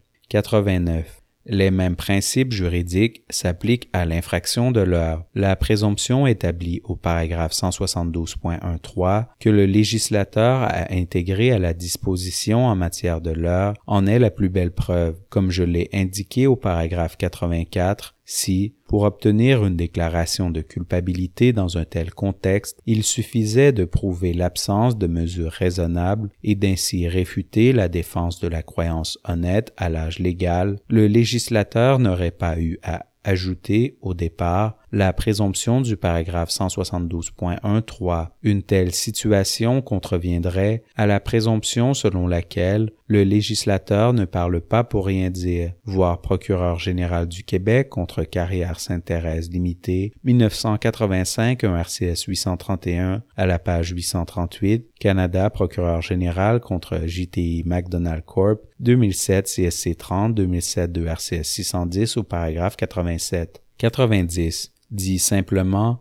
en droit, un accusé ne peut pas être déclaré coupable du simple fait qu'il n'a pas su établir de défense. Il ne pourra être déclaré coupable que si la couronne parvient à renverser une défense dûment invoquée et à établir, au vu de l'ensemble de la preuve, que tous les éléments essentiels de l'infraction en cause ont été prouvés hors de tout doute raisonnable. 91. J'apporte cette précision tout en notant que les commentaires formulés au paragraphe 8 de l'arrêt Georges n'étaient clairement pas déterminants pour régler cette affaire. En réalité, la question de savoir si un accusé pouvait être déclaré coupable parce qu'il n'a pas été en mesure de prouver qu'il a pris toutes les mesures raisonnables pour s'assurer de l'âge du plaignant n'a pas été soulevée ni débattue par les parties. En l'absence d'un débat exhaustif et d'une analyse réfléchie, le passage en question ne devrait pas être interprété de façon à écarter un principe fondamental du droit criminel. Sous-titre 2. Conclusion.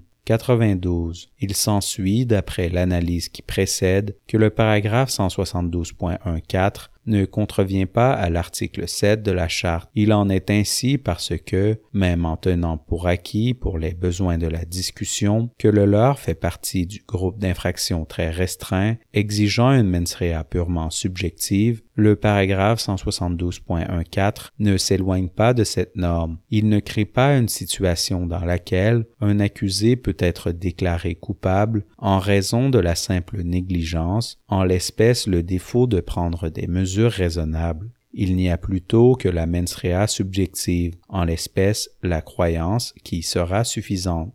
93.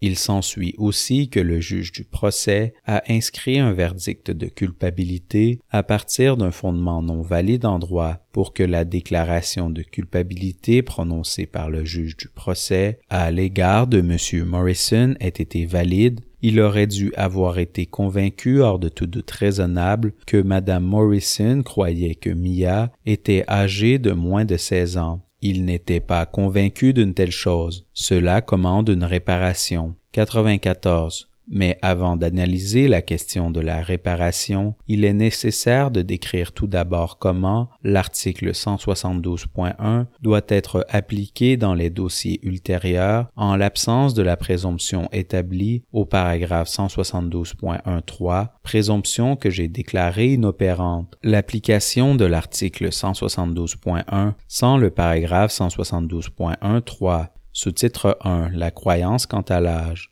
95. Dans le contexte d'une infiltration policière à laquelle aucune personne n'ayant pas atteint l'âge fixé ne participe, l'infraction de l'heure comporte 3 éléments essentiels. 1. Une communication intentionnelle par un moyen de télécommunication. 2. Avec une personne dont l'accusé croit qu'elle n'a pas atteint l'âge exigé par la loi. 3. Dans le dessein de faciliter la perpétration à son égard d'une infraction énumérée, voir le Vigne au paragraphe 23, le Gard au paragraphe 36. La couronne doit établir chacun de ces éléments hors de tout doute raisonnable, voir le Gard au paragraphe 37. L'analyse ci-dessous sera axée sur le deuxième élément. 96. La présomption établie au paragraphe 172.1.3 étant désormais inopérante, la couronne ne peut pas obtenir une déclaration de culpabilité en démontrant que l'accusé a omis de prendre des mesures raisonnables pour s'assurer de l'âge de l'autre personne dès que cette dernière a été présentée comme ayant un certain âge. La couronne doit plutôt prouver hors de tout doute raisonnable que l'accusé croyait que l'autre personne n'avait pas atteint l'âge fixé. 97. Pour s'acquitter de ce fardeau, la couronne doit démontrer 1. Que l'accusé croyait que l'autre personne n'avait pas atteint l'âge fixé, ou 2. Qu'il a fait preuve d'aveuglement volontaire quant à savoir si l'autre personne avait ou non atteint l'âge fixé. Les 2 possibilités s'équivalent en droit. 98. Il y a aveuglement volontaire lorsqu'un accusé a des doutes au point de vouloir se renseigner davantage, mais choisit délibérément de ne pas le faire. Référence à R contre Briscoe, 2010 CSC 13, 2010 1 RCS 411 au paragraphe 21. L'aveuglement volontaire a été décrit comme une forme d'ignorance délibérée, étant donné qu'elle évoque l'idée traduction d'un processus réel de suppression des soupçons. Référence à D. Stewart, Canadian Criminal Law, A Treatise, 7e édition 2014, à la page 261. Une cour peut valablement conclure à l'ignorance volontaire seulement lorsqu'on peut presque dire que le défendeur connaissait réellement le fait. Référence à Briscoe, paragraphe 23, citant G. Williams, Criminal Law de General Part, 2e édition, 1961, à la page 159. La Cour a statué à maintes reprises que s'il est conclu que l'accusé a fait preuve d'aveuglement volontaire, cet état d'esprit peut se substituer à la connaissance réelle. Référence à Sans regret contre la reine, 1985, 1 RCS 570, aux pages 584 à 585, Briscoe au paragraphe 21. En fait, l'aveuglement volontaire équivaut à la connaissance. Référence à Briscoe au paragraphe 23 citant Williams à la page 159. 99. En outre, pour les besoins de l'application du droit, lorsqu'une personne sait quelque chose, elle y croit nécessairement. Référence à États-Unis d'Amérique contre Dinard, 1997 de RCS 462 au paragraphe 69. Si l'aveuglement volontaire est suffisant pour établir la connaissance, il s'ensuit alors logiquement qu'il peut aussi se substituer à la croyance. Par conséquent, si le juge des faits est convaincu que l'accusé avait fait preuve d'aveuglement volontaire quant à savoir si l'autre personne avait ou non atteint l'âge fixé, il sera alors nécessairement convaincu que l'accusé croyait que l'autre personne n'avait pas atteint cet âge. 100. Pour une meilleure compréhension, je m'arrête ici pour faire remarquer que, bien que les deux concepts soient souvent confondus, l'insouciance est distincte de l'aveuglement volontaire. Référence à Sans regret aux pages 584 à 585, Briscoe au paragraphe 23. L'insouciance renvoie à l'état d'esprit de celui qui, conscient de sa conduite, risque d'engager le résultat prohibé par le droit criminel, persiste néanmoins malgré ce risque. Référence à Sans regret à la page 582. Par contraste, l'aveuglement volontaire se produit lorsqu'une personne qui a ressenti le besoin de se renseigner refuse de le faire parce qu'il ne veut pas connaître la vérité. Elle préfère rester dans l'ignorance. Référence à la page 584. 101. Dans le contexte d'une infiltration policière à laquelle aucune personne n'ayant pas atteint l'âge fixé ne participe, le fait de démontrer que l'accusé a fait preuve de simple insouciance plutôt que d'aveuglement volontaire quant à savoir si l'autre personne avait atteint ou non l'âge fixé ne pourra servir de fondement à une déclaration de culpabilité. Dans un sens, cela distingue l'infraction de leurre de celle d'agression sexuelle. La mens rea nécessaire pour l'agression sexuelle est établie lorsque l'accusé a fait preuve d'insouciance relativement à l'absence de consentement de la part de la personne qui subit les attouchements sexuels. Référence à R contre Ewanchuk, 1998, 1 RCS 330 au paragraphe 42, R contre JA 2011 CSC 28, 2011 2 RCS 440 au paragraphe 24. Le fait qu'un accusé soit au courant de l'existence d'un risque que la personne ayant porté plainte n'a pas consenti aux attouchements sexuels, ainsi que la persistance de l'accusé malgré ce risque, suffisent pour établir l'élément moral requis. Cependant, dans le contexte du leurre, le fait de prouver que l'accusé avait une simple connaissance du risque que l'autre personne n'avait pas atteint l'âge fixé n'établit pas que l'accusé croyait que la personne n'avait pas atteint l'âge fixé, ce que nécessite le paragraphe 172.11 dans le contexte d'une infiltration policière à laquelle aucune personne n'ayant pas atteint l'âge fixé ne participe. 102. En résumé, pour établir le deuxième élément énoncé ci-dessus, dans le contexte d'une infiltration policière à laquelle aucune personne n'ayant pas atteint l'âge fixé ne participe, la couronne doit prouver hors de tout doute raisonnable 1. Que l'accusé croyait que l'autre personne n'avait pas atteint l'âge fixé, ou 2. Qu'il a fait preuve d'aveuglement volontaire quant à cette question. Sous-titre 2. Le moyen de défense fondé sur la croyance selon laquelle l'autre personne avait atteint l'âge légal. 103. Dans l'arrêt Leving, la Cour a affirmé que, s'il subsiste un doute raisonnable dans l'esprit du juge des faits quant à savoir si l'accusé croyait que l'autre personne avait atteint l'âge légal, l'accusé a alors droit à un acquittement, voir paragraphe 32.5. Cependant, le paragraphe 172.14 prévoit que le moyen de défense selon lequel l'accusé croyait que l'autre personne avait atteint l'âge légal peut uniquement être soulevé si l'accusé a pris des mesures raisonnables pour s'assurer de l'âge de la personne.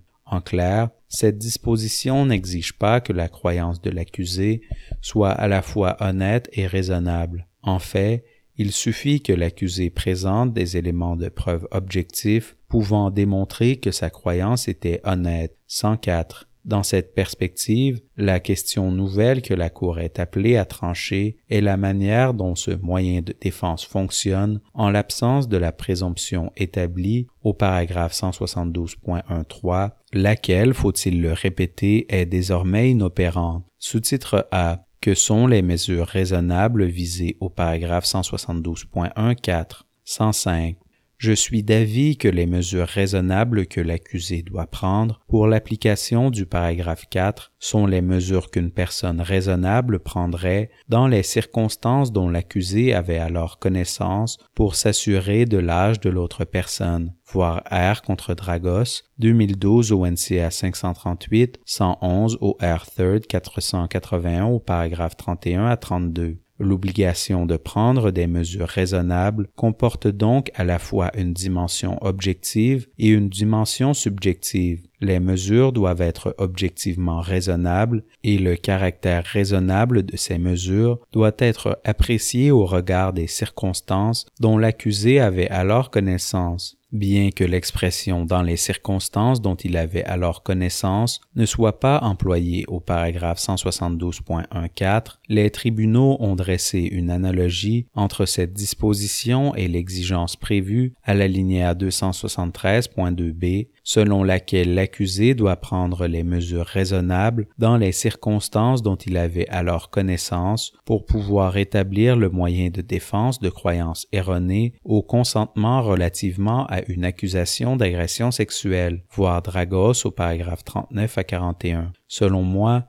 il est approprié d'intégrer ce critère parce que l'obligation de prendre des mesures raisonnables est fortement liée au contexte et ce qui peut constituer une mesure raisonnable dans un cas peut ne pas l'être dans un autre. Voir R contre Tain, 2009 au NCA 223, 243 CCC 3rd 230 au paragraphe 37, Dragos au paragraphe 32 et 41, Pengele au paragraphe 9. 106. Dans l'arrêt Leving, la Cour a statué que l'objectif de l'obligation de prendre des mesures raisonnables visée au paragraphe 172.14 est d'empêcher l'accusé de soulever un moyen de défense fondé sur l'allégation de croyances dénuées de tout fondement probatoire objectif. Référence au paragraphe 31. Si l'on tient compte de cet objectif, les mesures raisonnables sont, selon moi, celles qui permettent l'obtention de renseignements pouvant raisonnablement appuyer la croyance de l'accusé selon laquelle l'autre personne avait atteint l'âge légal.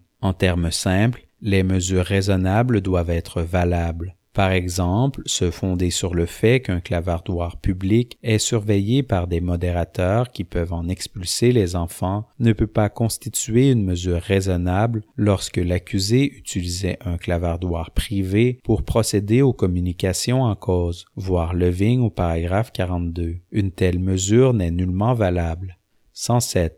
Dans la même veine, une mesure se soldant par l'obtention de renseignements n'appuyant pas de façon raisonnable la croyance selon laquelle l'autre personne a atteint l'âge légal ne peut constituer une mesure raisonnable. Si l'accusé a demandé à l'autre personne de lui donner son âge, ce qui, selon la réponse, pourrait constituer une preuve de la prise de mesures raisonnables, mais que l'autre personne lui a mentionné qu'elle était âgée de 13 ans, cette demande de renseignement ne peut constituer une mesure raisonnable, voir Leving au paragraphe 43. Là aussi, une telle mesure n'est pas valable. Elle ne peut appuyer une croyance selon laquelle l'autre personne a atteint l'âge légal. La même chose s'applique lorsque l'accusé reçoit une réponse ambiguë ou qu'il ne reçoit aucune réponse. Par conséquent, on ne doit pas uniquement tenir compte de la nature des mesures prises, mais aussi des renseignements qu'elles permettent d'obtenir ou de l'absence de renseignements. Voir R contre Gautra, 2016 au NSC 1324, 334 CCC 3rd 222, paragraphes 106 et 108.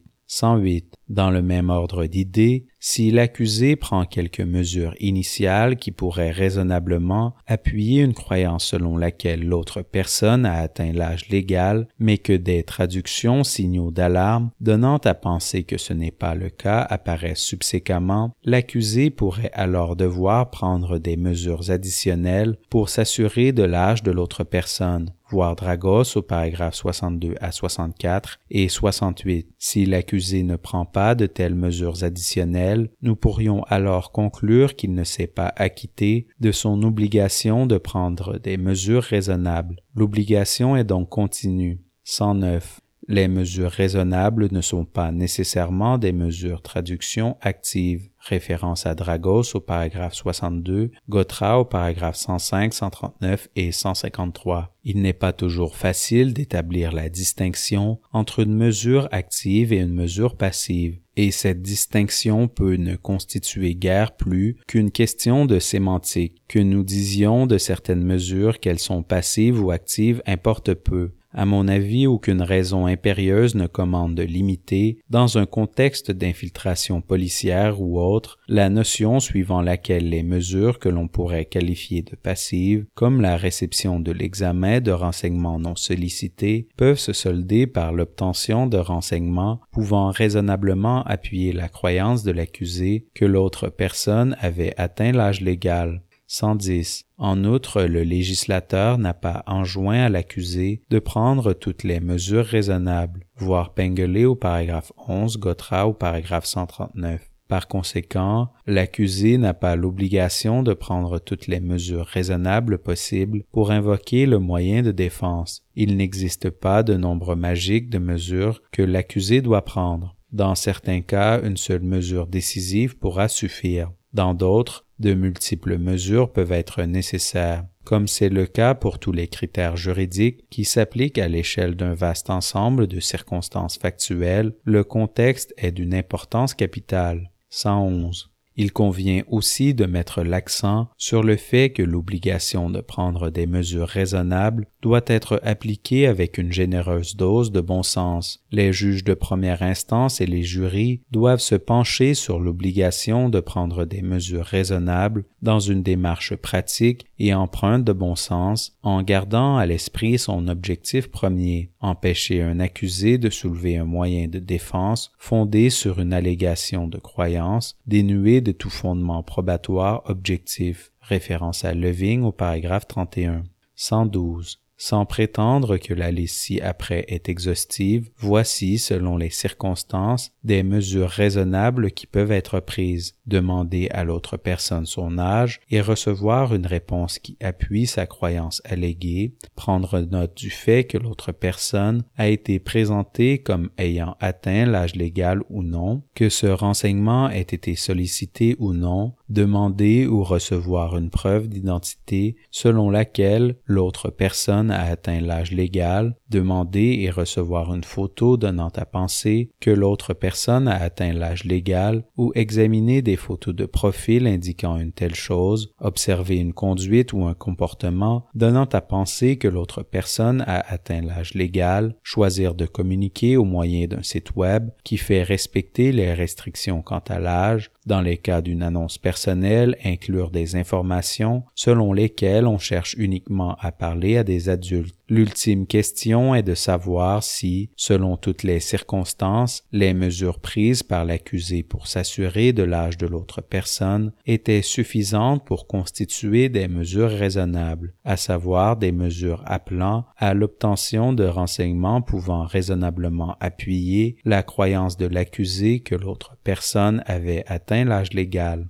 113. En somme, la méthode pour apprécier les mesures raisonnables dépend largement du contexte et tient compte du cadre dans lequel les communications ont eu lieu. Internet. 114. Dans la mesure où ma collègue la juge Abella maintient qu'il peut se révéler impossible de satisfaire à l'obligation de prendre des mesures raisonnables, référence au motif de la juge Abella au paragraphe 196, je ne puis être d'accord avec elle. Comme je l'ai expliqué, l'expression mesure raisonnable doit être interprétée dans son sens large, ainsi elle est bien loin de créer un obstacle quasi infranchissable à la capacité de l'accusé d'invoquer en défense sa croyance de bonne foi, référence au motif de la juge Abella au paragraphe 217. Ma collègue pose la question suivante. Quelle mesure un accusé peut-il possiblement prendre sur Internet pour s'assurer raisonnablement que l'interlocuteur avait atteint l'âge applicable? Référence au motif de la juge Abella au paragraphe 217. En toute déférence, je suis d'avis que la réponse se trouve au paragraphe 105 à 112 de mes motifs. 115. En outre, en toute déférence, je ne partage pas l'inquiétude de ma collègue pour qui les communications de bonne foi visant à vérifier si l'autre personne a atteint l'âge légal pourraient elles-mêmes être considérées comme constituant un leurre. Voir les motifs de la juge Abella au paragraphe 222 à 223. Pour être visé par le paragraphe 172.11, la communication en cause doit avoir été établie en vue de faciliter la perpétration d'une infraction secondaire énumérée. Les communications de bonne foi visant à vérifier si l'autre personne a atteint l'âge légal ne sont pas visées par cette interdiction.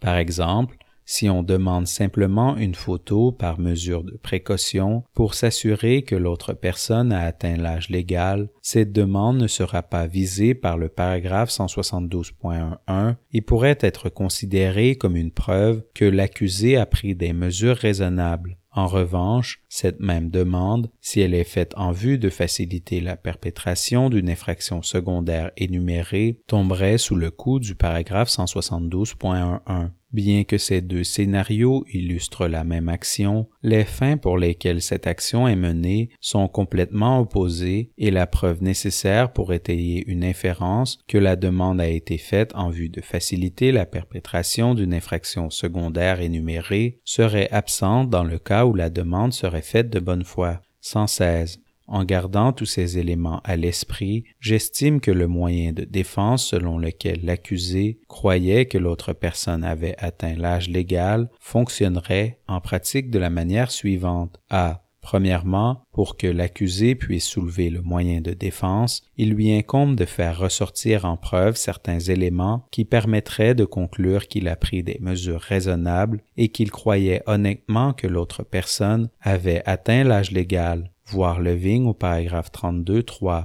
En d'autres termes, l'accusé doit démontrer que le moyen de défense est vraisemblable. B.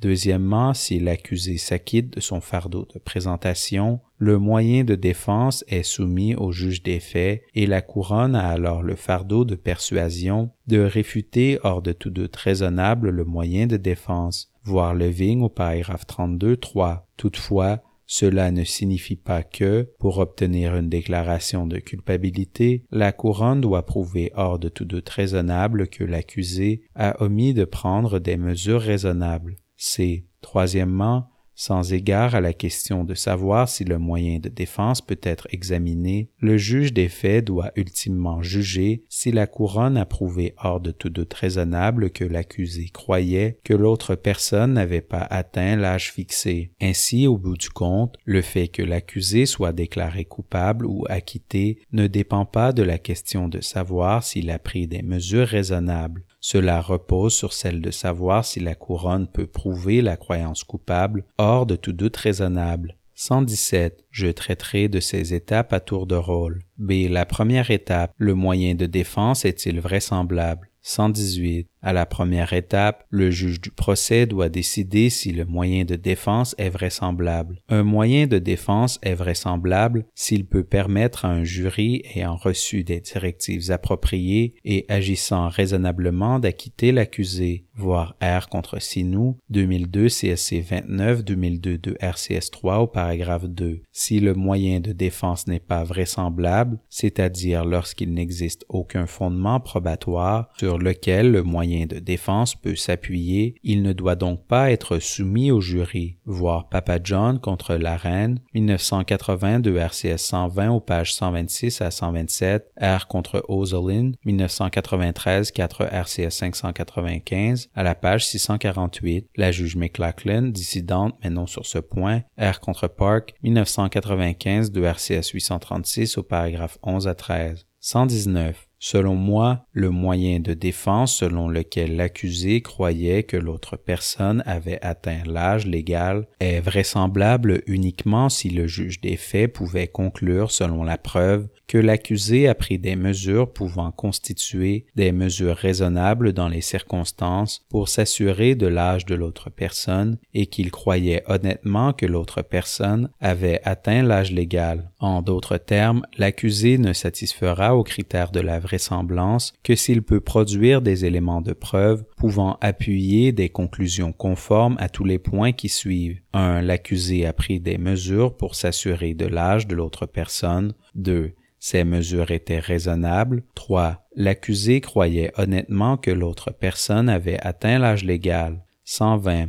En particulier, cela signifie que le moyen de défense de croyance honnête à l'âge légal n'entrera pas en jeu s'il n'existe pas de preuves susceptibles de satisfaire à l'exigence du caractère raisonnable. 2. Si l'accusé ne peut s'acquitter de ce fardeau de présentation, le moyen de défense ne sera pas soumis au juge des faits. Dans ces circonstances, dans le contexte d'un procès devant jury, le juge du procès devrait donner une directive restrictive selon laquelle, parce que l'accusé n'a pas pris de mesures raisonnables pour s'assurer de l'âge de l'autre personne, le jury ne peut, en droit, tenir compte du moyen de défense de croyance honnête à l'âge légal. Dans ce cas, comme il est décrit plus en détail à la 3e étape ci-dessous, la seule question que le jury doit examiner est de savoir si, selon l'ensemble de la preuve, y compris les éléments de preuve relatifs au défaut de l'accusé de prendre des mesures raisonnables, la couronne a établi, hors de tout doute raisonnable, que l'accusé croyait que l'autre personne n'avait pas atteint l'âge fixé. 121. Lorsque l'accusé n'a pas su présenter quelque mesure que ce soit pouvant constituer une mesure raisonnable dans les circonstances, cela pourrait être un bon indice que l'accusé croyait que l'autre personne n'avait pas atteint l'âge fixé ou qu'il avait fait preuve d'aveuglement volontaire quant à ce fait. Cependant, même si le moyen de défense n'est pas vraisemblable, cela n'est pas nécessairement déterminant de la croyance de l'accusé. Il incombe toujours à la couronne de prouver hors de tout doute raisonnable que l'accusé croyait que l'autre personne n'avait pas atteint l'âge fixé. Lorsque ce moyen de défense ne peut pas être invoqué, même si le juge des faits n'aura pas la possibilité d'en tenir compte, l'ensemble de la preuve peut entraîner des lacunes ou des faiblesses dans le dossier de la couronne qui pourraient soulever un doute raisonnable quant à savoir si la couronne s'est acquittée de son fardeau de démontrer que l'accusé croyait que l'autre personne n'avait pas atteint l'âge fixé. 122.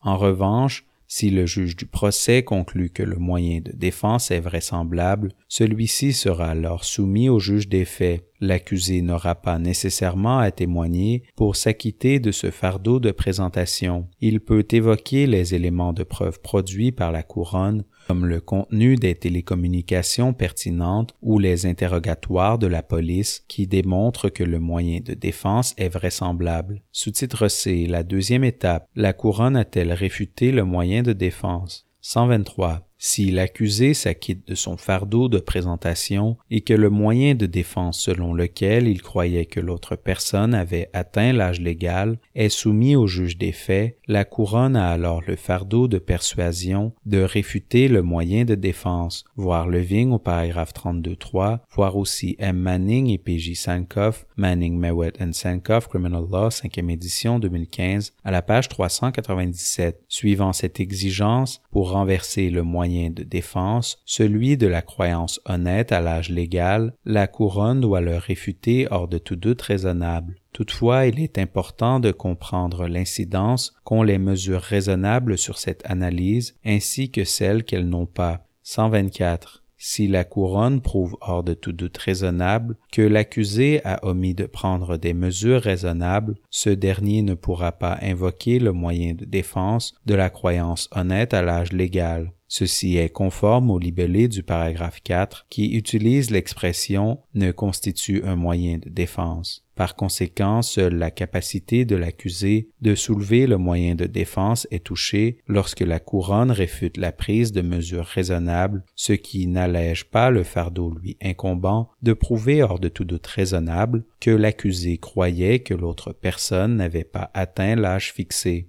125. En revanche, si la couronne ne peut pas réfuter la prise de mesures raisonnables, hors de tout doute raisonnable, l'accusé peut invoquer le moyen de défense de croyance honnête à l'âge légal. Cependant, même lorsque le moyen de défense est en jeu, la couronne obtiendra quand même une déclaration de culpabilité si elle prouve hors de tout doute raisonnable que l'accusé croyait que l'autre personne n'avait pas atteint l'âge fixé. En d'autres termes, la couronne n'est pas tenue de réfuter la prise de mesures raisonnables hors de tout doute raisonnable pour obtenir une déclaration de culpabilité. 126. Ainsi, en termes simples, le fait que l'accusé soit déclaré coupable ou soit acquitté ne dépend pas de la question de savoir s'il a pris des mesures raisonnables, mais bien de savoir si la couronne peut prouver la croyance de l'accusé hors de tout doute raisonnable. Que des mesures raisonnables soient prises ou non n'est pas essentiel pour que l'accusé soit déclaré coupable ou acquitté. Bref, ce n'est pas la panacée. Plutôt, l'exigence des mesures raisonnables n'est que la condition préalable pour que soit soulevé le moyen de défense de la croyance honnête à l'âge légal. Pour ainsi dire, elle limite un moyen de défense qui, si on y ajoutait foi ou s'il soulevait un doute raisonnable, justifierait l'acquittement de l'accusé. Sans le paragraphe 172.14, il serait possible d'invoquer le moyen de défense de croyance honnête à l'âge légal, que l'accusé ait pris ou non des mesures raisonnables. 127. Pour illustrer la façon dont ces principes s'appliqueraient dans la pratique, si la couronne ne parvient pas à réfuter la prise de mesures raisonnables, ce moyen de défense est alors à la disposition de l'accusé et le juge des faits peut ou non inférer de la preuve, y compris des éléments de preuve relatifs aux mesures raisonnables, que l'accusé croyait que l'autre personne avait atteint l'âge légal. Le simple fait de ne pas réfuter la prise de mesures raisonnables ne garantit pas, cependant, que le moyen de défense de la croyance honnête à l'âge légal sera retenu. En effet, le juge des faits peut ne pas croire l'accusé en se fondant sur des conclusions quant à la crédibilité ou sur l'examen de l'ensemble de la preuve. Par exemple, lorsque l'accusé a pris des mesures raisonnables mais que la preuve démontre qu'il a déclaré à un tiers être en relation avec une personne de 14 ans, la couronne pourrait bien réussir à établir que l'accusé avait la croyance nécessaire pour justifier une déclaration de culpabilité. 128. En revanche, si la couronne réussit à réfuter la prise de mesures raisonnables, le moyen de défense de la croyance honnête à l'âge légal échouera. Dans ce cas, dans le contexte d'un procès devant jury, le juge du procès devrait donner la directive restrictive énoncée au paragraphe 120 ci-dessus. Sous-titre D. La troisième étape, la couronne a-t-elle prouvé que l'accusé croyait que l'autre personne n'avait pas atteint l'âge fixé? 129. Comme il a été expliqué précédemment, lorsque la couronne établit que l'accusé a omis de prendre des mesures raisonnables, le paragraphe 172.14 empêche les personnes accusées de soulever, à titre de moyen de défense, le fait qu'elles croyaient que l'autre personne avait atteint l'âge légal. Toutefois, une déclaration de culpabilité ne peut pas reposer uniquement sur ce fondement. En l'absence de la présomption établie au paragraphe 3, l'obligation de prendre des mesures raisonnables prévues au paragraphe 4 n'ouvre pas à elle seule la voie à une déclaration de culpabilité. Par conséquent, l'analyse ne prend pas fin dès lors que la couronne établit que l'accusé n'a pas pris de mesures raisonnables. Le juge des faits devra plutôt examiner l'ensemble de la preuve, y compris les éléments de preuve relatifs aux défauts de l'accusé, de prendre des mesures raisonnables, non pas en vue de soulever de nouveau le moyen de défense de la croyance honnête à l'âge légal, mais bien pour juger si la couronne s'est acquittée de son fardeau consistant à établir que l'accusé croyait que l'autre personne n'avait pas atteint l'âge fixé. Ce n'est que si cet élément est établi qu'une déclaration de culpabilité peut être inscrite. 130. Cela étant posé, lorsque l'accusé n'a pas pris de mesures raisonnables, le juge de première instance doit donner comme directive au jury de ne pas prendre en compte la preuve de l'accusé tendant à montrer qu'il croyait que l'autre personne avait atteint l'âge légal pour décider si la couronne a établi la culpabilité hors de tout doute raisonnable. Cette directive est essentielle. Elle permet d'éviter le risque qu'un acquittement soit prononcé sur la foi d'une affirmation dénuée de tout fondement probatoire objectif. Par conséquent, en clair, dans les cas où l'accusé n'a pas pris de mesures raisonnables, la preuve selon laquelle ce dernier croyait que l'autre personne avait atteint l'âge légal n'a aucune valeur et le jury ne peut s'en servir pour évaluer la solidité de la preuve de la couronne. 131. Il existe des circonstances dans lesquelles, malgré l'absence de mesures raisonnables, la couronne peut néanmoins échouer à établir hors de tout doute raisonnable que l'accusé croyait que l'autre personne n'avait pas atteint l'âge fixé. Par exemple, le juge des faits peut conclure que l'accusé avait simplement connaissance du risque que l'autre personne n'ait pas atteint l'âge fixé, c'est-à-dire que l'accusé a fait preuve d'insouciance ou qu'il était simplement négligent. Une déclaration de culpabilité ne peut s'appuyer sur ni l'une ni l'autre de ces conclusions. 132. De même, il y a des circonstances dans lesquelles, même s'il est satisfait à l'exigence relative aux mesures raisonnables, la couronne peut toujours réussir à prouver hors de tout doute raisonnable que l'accusé croyait que l'autre personne n'avait pas atteint l'âge fixé. Par exemple, comme il a été précédemment illustré, il peut y avoir des éléments de preuve selon lesquels l'accusé a fait des déclarations à un tiers qui indiquent qu'il avait la croyance nécessaire pour justifier une déclaration de culpabilité. 133. Bref, c'est la troisième étape de l'analyse, la question de savoir si la couronne a prouvé hors de tout doute raisonnable que l'accusé croyait que l'autre personne n'avait pas atteint l'âge fixé, qui entraîne la conséquence ultime. Sous-titre E.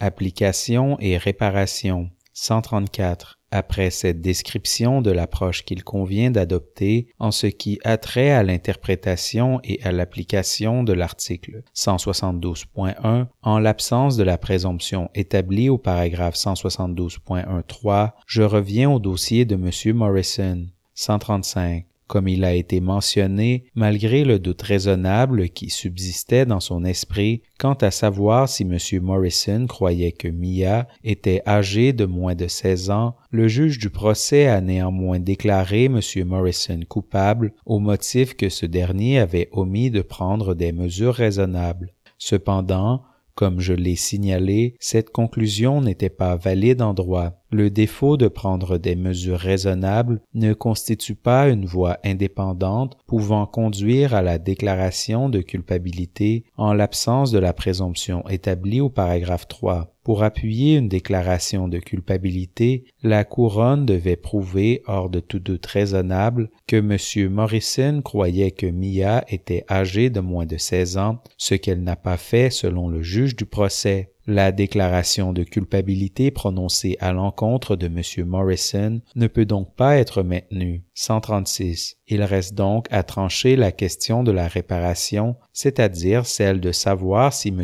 Morrison a droit à un acquittement ou s'il doit subir un nouveau procès dans l'éventualité où la couronne opte pour une telle solution. Pour les motifs qui suivent, j'ordonnerai la tenue d'un nouveau procès et ce, même si le juge du procès a conclu que la preuve était traduction suffisante, quoiqu'à peine, pour susciter un doute raisonnable concernant la croyance subjective de M. Morrison concernant l'âge de la personne avec qui il communiquait. Référence à 2015 au NCJ 599 au paragraphe 28. 137. Comme je l'ai expliqué, le juge du procès est allé de l'avant en se fondant sur l'interprétation erronée qu'il avait selon laquelle M.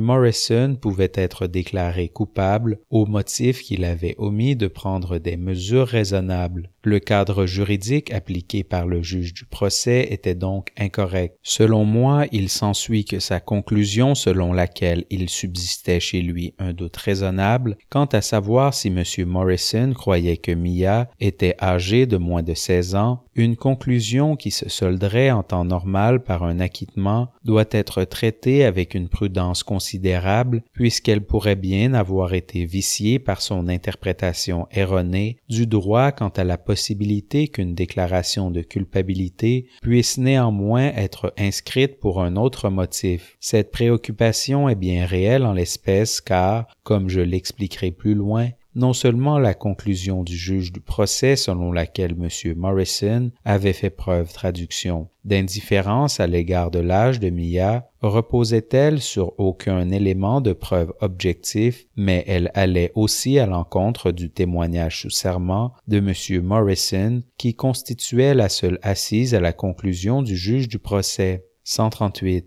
Dans ses motifs, le juge du procès a fait remarquer que, traduction, la supposition formulée par M.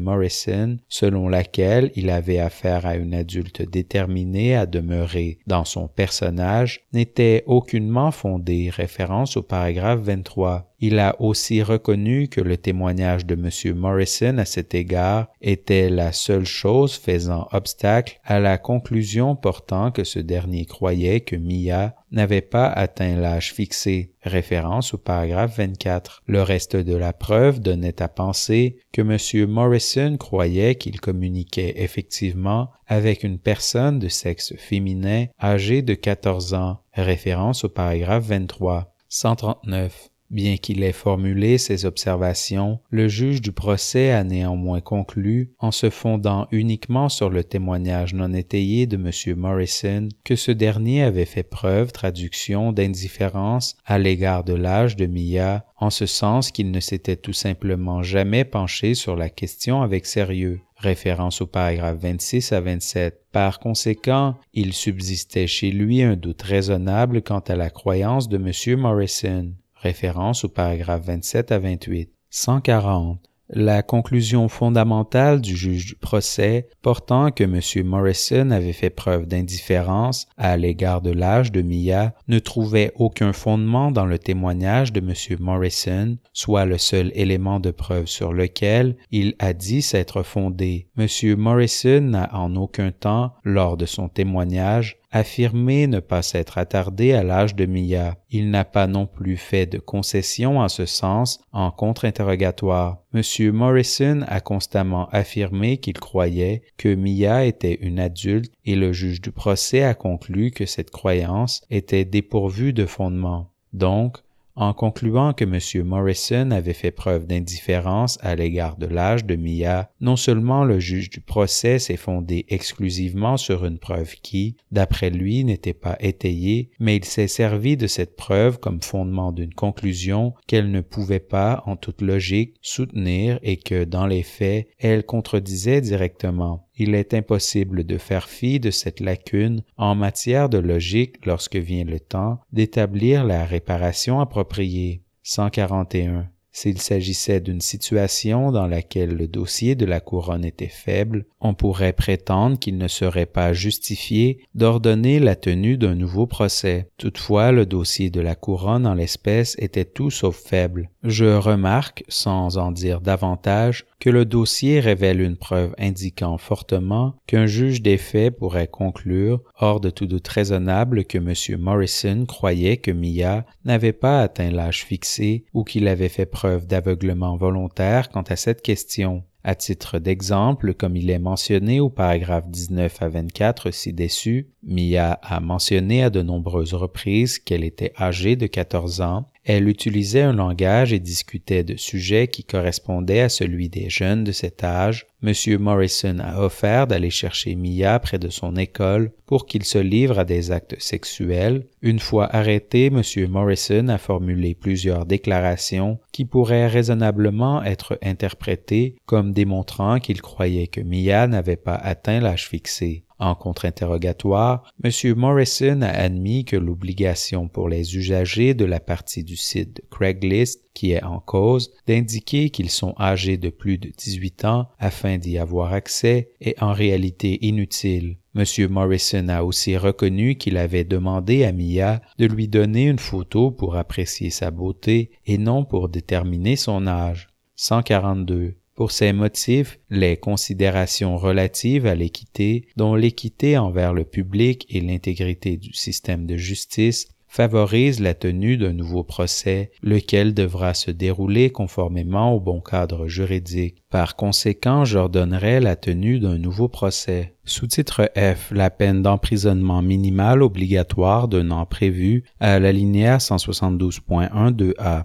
143. Enfin, M. Morrison conteste la peine d'emprisonnement minimale obligatoire d'un an prévue à l'alinéa 172.1-2a au motif qu'elle porte atteinte au droit à la protection contre les peines cruelles et inusitées que lui garantit l'article 12 de la Charte. La barre est haute lorsqu'il s'agit d'établir qu'une peine est cruelle et inusitée pour l'application de l'article 12. Référence à R contre Nur, 2015 CSC 15, 2015 1 RCS 773 au paragraphe 39, R contre Lloyd, 2016 CSC 13, 2016 1 RCS 130 au paragraphe 24. Une peine minimale obligatoire contrevient à l'article 12 si elle inflige une peine exagérément disproportionnée, c'est-à-dire une peine qui est excessive au point de ne pas être compatible avec la dignité humaine, de même qu'odieuse ou intolérable socialement. Il ne s'agit pas d'une peine qui est simplement excessive. Référence à R contre Smith, 1987, 1 RCS 1045, à la page 1072, citant Miller contre la Reine, 1977, 2 RCS 680, à la page 688, Lloyd au paragraphe 24, citant R contre Morrissey, 2000 CSC 39, 2002 RCS 90 au paragraphe 26.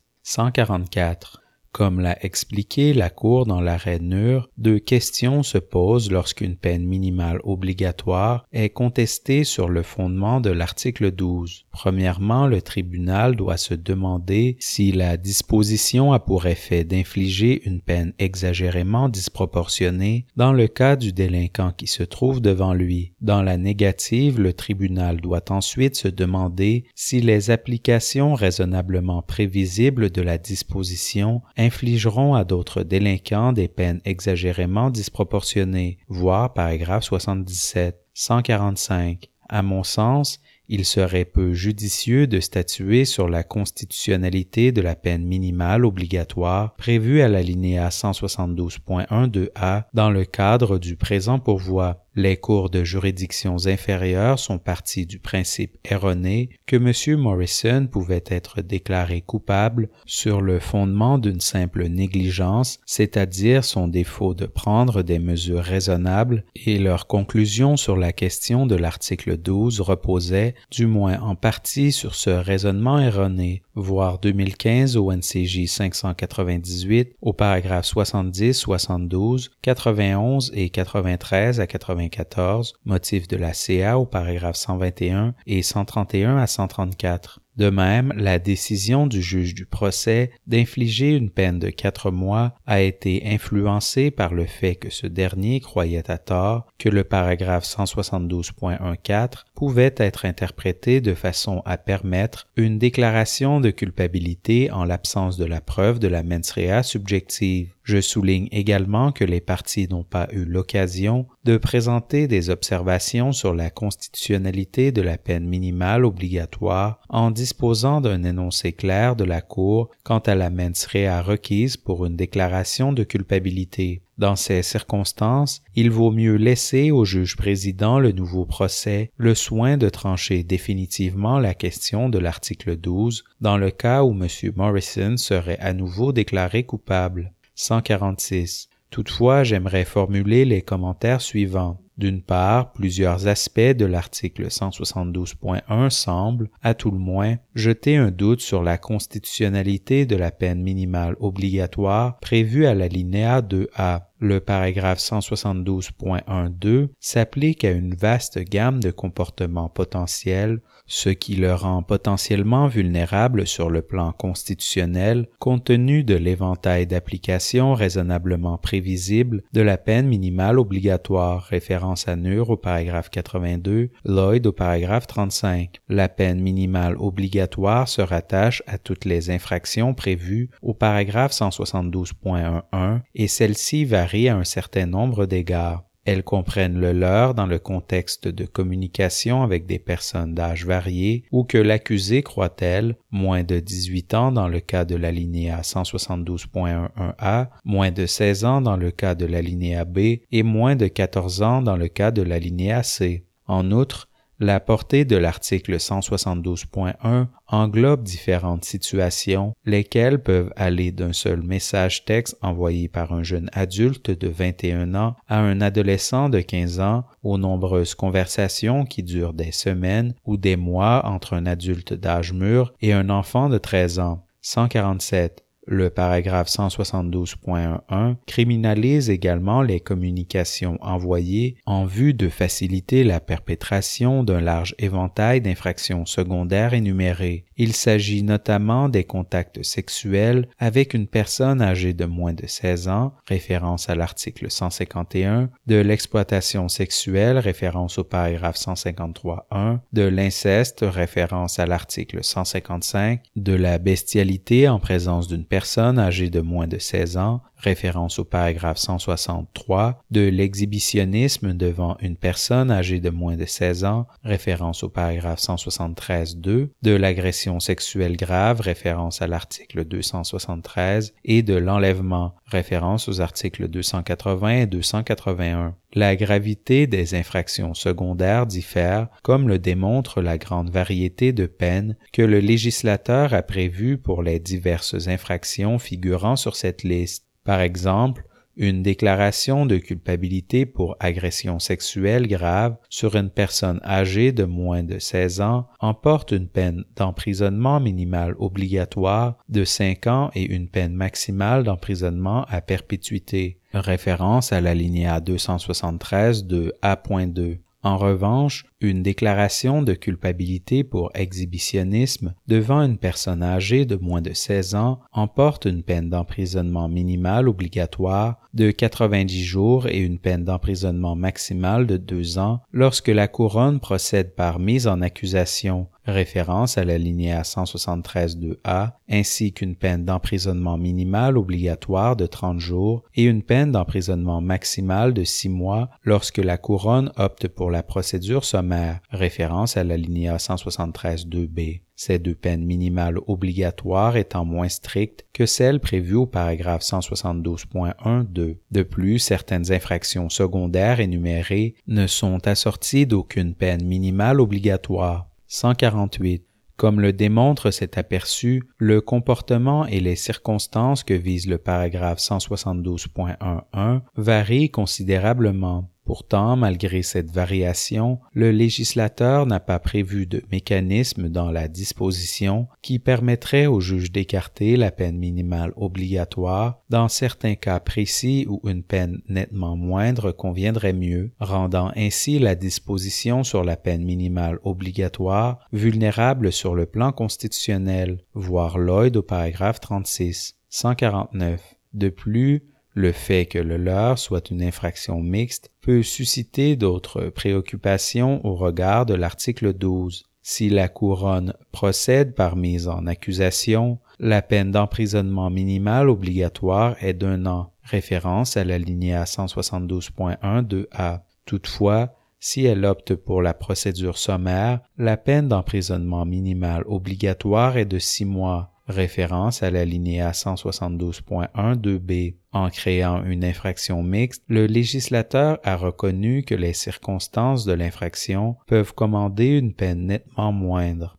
150. Il est important de souligner que, dans l'arrêt Nur, les juges majoritaires de la Cour ont rejeté l'argument selon lequel, lorsqu'ils examinent la question de savoir si une peine minimale obligatoire est exagérément disproportionnée, le tribunal devrait tenir compte du pouvoir discrétionnaire du poursuivant de procéder par voie sommaire plutôt que par mise en accusation, pour ainsi éviter la peine minimale obligatoire associée à ce dernier mode de poursuite, voir paragraphes 85 à 86 et 92. Par conséquent, au vu de la jurisprudence de la Cour, le tribunal ne peut présumer que la couronne cherchera à obtenir la peine minimale obligatoire la plus sévère uniquement lorsqu'il serait inadéquat d'opter pour la procédure sommaire, compte tenu de la gravité du comportement reproché. 151. Ainsi, au regard de l'article 12, les infractions mixtes soulèvent la préoccupation principale suivante. Si nous présumons, comme l'a manifestement fait le législateur, que la peine plancher formant la peine minimale obligatoire sur déclaration de culpabilité par procédure sommaire est une peine appropriée dans au moins certains cas raisonnablement prévisibles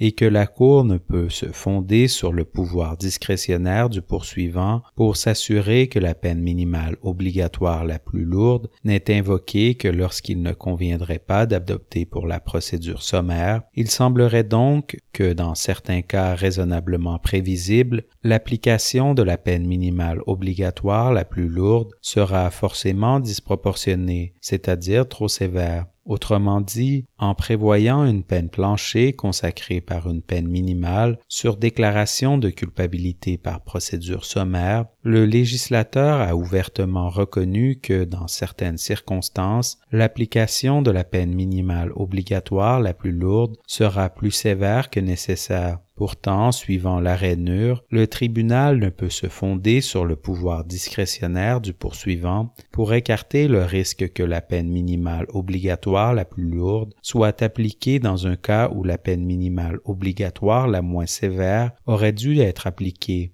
152. Dans le contexte d'une infraction mixte, lorsqu'une peine minimale obligatoire à deux niveaux est contestée, au motif que le niveau le plus sévère est exagérément disproportionné, il est important de juger si la différence entre la peine plancher sur déclaration de culpabilité par procédure sommaire, c'est-à-dire la peine minimale obligatoire la moins sévère, et la peine minimale obligatoire sur déclaration de culpabilité par mise en accusation, c'est-à-dire la peine minimale obligatoire la plus sévère, est importante au point de rendre la peine minimale obligatoire la plus sévère exagérément disproportionnée dans les cas où la peine plancher sur déclaration de culpabilité par procédure sommaire serait appropriée. 153. Cela étant posé, certains facteurs peuvent inciter à conclure que la peine minimale obligatoire d'un an prévue à l'alinéa 172.12a ne contrevient pas à l'article 12. Suivant les directives énoncées par la Cour dans l'arrêt Lloyd, il faut se demander en définitive si une peine d'un an d'emprisonnement serait exagérément disproportionnée eu égard à la nature de l'infraction et à la situation du délinquant et, au besoin, à celle d'autres personnes dans des situations raisonnablement prévisibles. Référence au paragraphe 22. Dans certaines situations hypothétiques raisonnables, il se peut bien qu'une peine d'un an d'emprisonnement pour un délinquant ne soit pas excessive au point de ne pas être compatible avec la dignité humaine, ni odieuse ou intolérable socialement, et que la décision de la couronne de demander une peine moindre en procédant par voie sommaire, ce qui, dans un sens, pourrait être perçu comme une forme de clémence envers l'accusé, n'ait aucune incidence sur cette conclusion, voir Lloyd au paragraphe 24. Le leurre est une infraction grave qui cible l'un des groupes les plus vulnérables au sein de la société canadienne, nos enfants. Elle requiert un niveau élevé de mens rea et suppose un degré élevé de culpabilité morale. Et bien que l'infraction puisse être commise de différentes façons et dans un large éventail de circonstances, ce qui est généralement le cas pour la plupart des infractions criminelles, il n'en demeure pas moins que pour obtenir une déclaration de culpabilité, la couronne doit prouver hors de tout doute raisonnable que l'accusé a communiqué intentionnellement avec une personne qui n'avait pas atteint l'âge fixé ou qu'il croyait tel, avec l'intention précise de faciliter la perpétration à l'égard de l'autre personne d'une infraction à caractère sexuel ou de l'infraction d'enlèvement.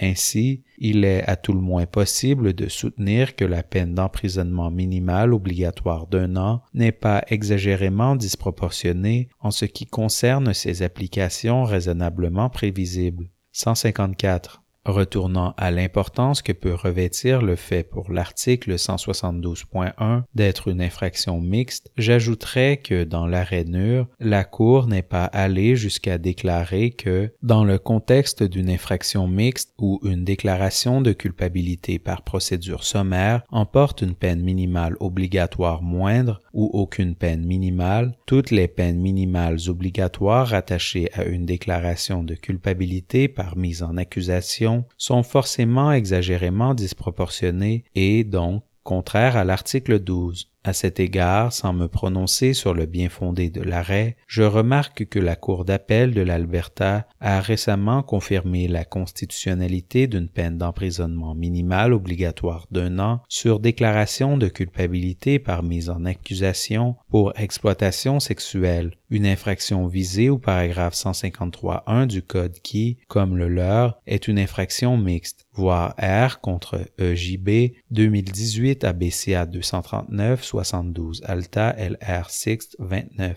D'un autre côté, et encore une fois sans faire de commentaires sur le fond, il y a des arrêts récents de cours d'appel qui vont dans l'autre sens, voir par exemple R contre Hood 2018 NSCA 18 45 CR 7 269 où la Cour d'appel de la Nouvelle-Écosse a déclaré inconstitutionnelles les peines d'emprisonnement minimales obligatoires d'1 an pour l'exploitation sexuelle, les contacts sexuels et le leurre qui sont tous des infractions mixtes. 155. Pour bien apprécier la constitutionnalité de la peine minimale obligatoire prévue à l'alinéa 172.12a, il faut tenir compte des divers facteurs que j'ai énumérés. Peu de ces facteurs, s'il en est, ont été examinés par les cours de juridictions inférieures ou débattus à fond devant la Cour. Ainsi, au vu du dossier dont nous disposons et des arguments qui ont été présentés, je suis d'avis qu'il serait peu judicieux, voire inapproprié pour la Cour de trancher définitivement la question de l'article 12 dans le présent pourvoi. Titre 7. Dispositif. 156. Pour les motifs qui précèdent, j'arrive aux conclusions qui suivent. 157. Le pourvoi de la couronne concernant la constitutionnalité du paragraphe 172.13 du Code est rejeté. Le paragraphe 3 contrevient à l'alinéa 11d de la Charte et cette contravention ne peut être justifiée au regard de l'article 1er. Il est donc inopérant par application du paragraphe 52.1 de la Loi constitutionnelle de 1982. 158. Le pourvoi incident de M. Morrison est accueilli en partie. Les arguments de ce dernier concernant la constitutionnalité du paragraphe 172.14 du Code sont rejetés. Le paragraphe 4 ne contrevient pas à l'article 7 de la Charte. 159. Toutefois, à la lumière des erreurs commises par le juge du procès, j'annule la déclaration de culpabilité prononcée contre M. Morrison et j'ordonne la tenue d'un nouveau procès. 160. Enfin, je refuse de statuer sur la question de savoir si la peine minimale obligatoire prévue à l'alinéa 172.12a contrevient à l'article 12 de la Charte. Dans cette mesure, j'accueille le pourvoi de la couronne et j'annule la conclusion contraire de la Cour d'appel. Version française des motifs rendus par la juge Karakatsanis. 161. J'ai lu les motifs de mon collègue le juge Moldaver et je souscris à son analyse et à ses conclusions sur l'interprétation à donner au paragraphe 172.13 et 4 du Code criminel LRC 1985, chapitre C-46, et la constitutionnalité de ces dispositions. Je suis aussi d'accord avec lui pour dire que la déclaration de culpabilité devrait être annulée et la tenue d'un nouveau procès ordonné. 162. Mes motifs portent uniquement sur la constitutionnalité de la peine minimale obligatoire prévue à l'alinéa 172.1 2A qui exige que les tribunaux infligent une peine d'emprisonnement minimale d'1 an à quiconque commet un acte criminel visé au paragraphe 172.1.1. Douglas Morrison a contesté la constitutionnalité de cette disposition au fil des instances et, à mon avis, il incombe à la Cour d'examiner cette question. Les deux cours de juridictions inférieures ont déclaré la disposition inconstitutionnelle. Si la Cour refuse de trancher cette question et que M. Morrison est déclaré coupable à l'issue d'un nouveau procès, il pourrait se trouver dans la fâcheuse situation de devoir plaider à nouveau une question constitutionnelle qui a déjà été tranchée en sa faveur devant les cours de juridictions inférieures, mais qui n'ont pas été examinées dans le cadre du pourvoi final. M. Morrison, comme d'autres individus reconnus coupables de l'infraction de l'heure punissable par voie de mise en accusation, pourrait se voir condamné à une peine minimale obligatoire invalide sur le plan constitutionnel. 163. Pour les motifs qui suivent, je conclurai que la peine minimale obligatoire prévue à l'alinéa 172.12a viole l'article 12 de la Charte canadienne des droits et libertés et ne peut être justifiée au regard de l'article 1er. Sous-titre A. Juger si une disposition viole l'article 12 de la Charte. 164. Au terme de l'article 12 de la Charte, chacun a droit à la protection contre tout traitement ou peine cruelle et inusitée. Pour être qualifié de cruel et inusité, la peine minimale obligatoire doit être exagérément disproportionnée. Référence à R contre Lloyd, 2016 CSC 13, 2016 RCS 130, au paragraphe 22 à 23. R contre Smith, Edward Dewey, 1987, RCS 1045, aux pages 1072 à 1073. 165. La norme de la disproportion exagérée est exigeante. Une peine exagérément disproportionnée doit être plus que simplement excessive. Elle doit être excessive au point de ne pas être compatible avec la dignité humaine et tellement disproportionnée que les Canadiens la considéreraient comme odieuse ou intolérable. Référence à Smith à la page 1072, R contre Morrissey 2000 CSC 39, 2002 RCS 90 au paragraphe 26, R contre Ferguson 2008 CSC 6, 2008 RCS 96 au paragraphe 14. 166. Pour juger si une peine minimale obligatoire est exagérément disproportionnée, les tribunaux se livrent à un exercice comparatif qui consiste à comparer la peine minimale obligatoire relative à l'infraction en cause à la peine juste et proportionnée que commanderait l'application des principes de détermination de la peine établis par le Code criminel. Au bout du compte, si elle contraint le tribunal à infliger une peine qui est exagérément disproportionnée au regard de ce constituerait une peine juste et proportionnée, la peine minimale obligatoire est incompatible avec l'article 12, référence à Lloyd au paragraphe 23. 167. Cette analyse comporte souvent deux étapes. Premièrement, le juge établit si la peine minimale obligatoire est exagérément disproportionnée en tenant compte de la situation particulière du délinquant concerné. Dans l'affirmative, la peine minimale obligatoire viole l'article 12, référence à Smith à la page 1073, Ferguson au paragraphe 13 à 14, Morrissey au paragraphe 27 à 29 et 41,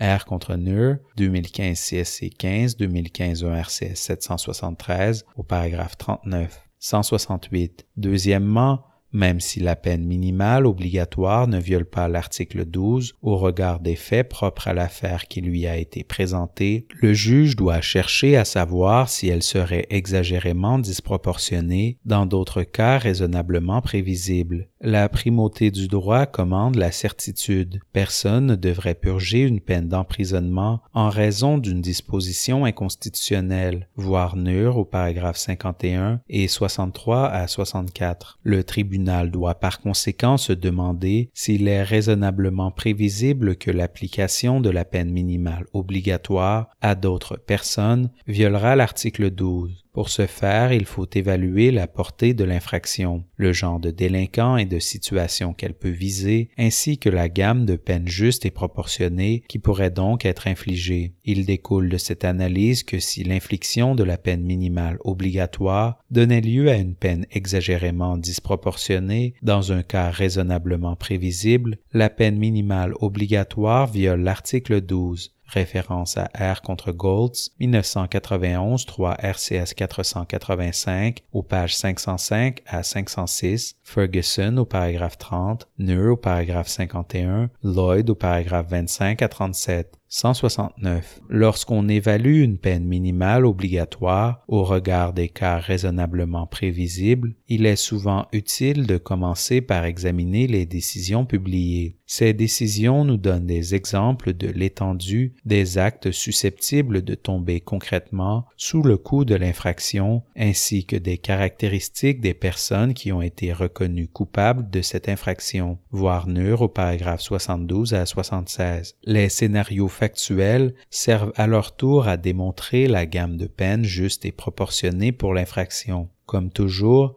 les juges devraient suivre leur bon sens et leur expérience judiciaire lorsqu'ils examinent la portée d'une disposition créatrice d'infraction et la gamme de peines proportionnées qui peuvent y être associées. Référence au paragraphe 75. Par ailleurs, les juges ne sont pas tenus de restreindre leur analyse aux faits des décisions publiées. Référence à Morrissey au paragraphe 33. 170. Dans le passé, la Cour a renvoyé aux circonstances hypothétiques raisonnables dans lesquelles une disposition donnée s'appliquerait pour juger si une peine minimale obligatoire qui y est associée serait exagérément disproportionnée. Voir Morrissey au paragraphe 2 et 30 à 33, Goltz à la page 515. Or, comme la Cour l'a récemment fait observer, le mot hypothétique créait de la confusion et a souvent dominé l'analyse, ce qui a mené à des débats inutiles quant à savoir à quel point la situation hypothétique devrait être générale ou réaliste, voir Nur au paragraphe 57 et 61. Par conséquent, dans l'arrêt Lloyd, les juges majoritaires ont mis l'accent sur les applications raisonnablement prévisibles de la disposition législative, voir les paragraphes 22 et 25. 171. Je trouve ce changement terminologique utile. À mon avis, discuter des hypothèses raisonnables ne reflète pas l'idée maîtresse de l'examen fondé sur l'article 12. Évaluer la conduite visée par une infraction et la gamme de peines appropriées qui peuvent en découler ne requiert pas que les juges se livrent à un nouvel exercice imaginatif. L'article 12 exige plutôt des tribunaux qu'ils examinent la portée de l'infraction, les types d'activités qu'elle sanctionne et les circonstances raisonnablement prévisibles dans lesquelles elle peut survenir. Comme la juge en chef McLachlan l'a souligné dans l'arrêt Nur, quelle est la portée de la loi? Quels actes pourraient raisonnablement tomber sous le coup de la loi? Quelle est l'incidence raisonnablement prévisible de la loi? Telles sont les questions que les tribunaux se posent toujours pour délimiter la portée d'une disposition créant une infraction et se prononcer sur sa constitutionnalité. Référence au paragraphe 61. Sous-titre B. La peine d'emprisonnement minimale obligatoire d'un an prévue à l'alinéa 172.12a viole-t-elle l'article 12 de la Charte? 172. M. Morrison soutient que la peine minimale obligatoire prévue à l'alinéa 172.12a est exagérément disproportionnée, tant dans son cas qu'au regard d'autres applications raisonnablement prévisibles de cette disposition. Les cours de juridictions inférieures ont conclu que M. Morrison devrait être condamné à un emprisonnement de 4 mois. Par conséquent, elles ont toutes deux conclu qu'il serait exagérément disproportionné de le condamner à une peine d'emprisonnement minimale obligatoire d'1 an, référence à 2015 ONCJ 598-341 CRR 2nd 25 au paragraphe 89 et 98, 2017 ONCA 582 au paragraphe 129 à 130. 173. Vu les circonstances particulières de la présente affaire, il ne convient plus de juger si l'infliction de la peine minimale obligatoire à l'égard de M. Morrison constituerait une peine exagérément disproportionnée. Comme le souligne mon collègue le juge Moldaver, la déclaration de culpabilité de M. Morrison repose sur la mauvaise compréhension par le juge du procès de l'infraction décrite à l'article 172.1 et de la mens rea requise, voire le paragraphe 135. 174. Comme M. Morrison pourrait avoir à subir un nouveau procès, il n'est pas prudent de juger si ces erreurs ont eu une incidence sur sa déclaration de culpabilité ou la peine juste qui peut être infligée en l'espèce. Dans ces circonstances, et comme je conclus que la peine minimale obligatoire prévue à l'alinéa 172.1 2a serait exagérément disproportionnée dans d'autres cas raisonnablement prévisibles, il n'est pas nécessaire d'évaluer la proportionnalité de la peine minimale obligatoire au regard de la peine juste et proportionnée qui serait infligée à M. Morrison. 175.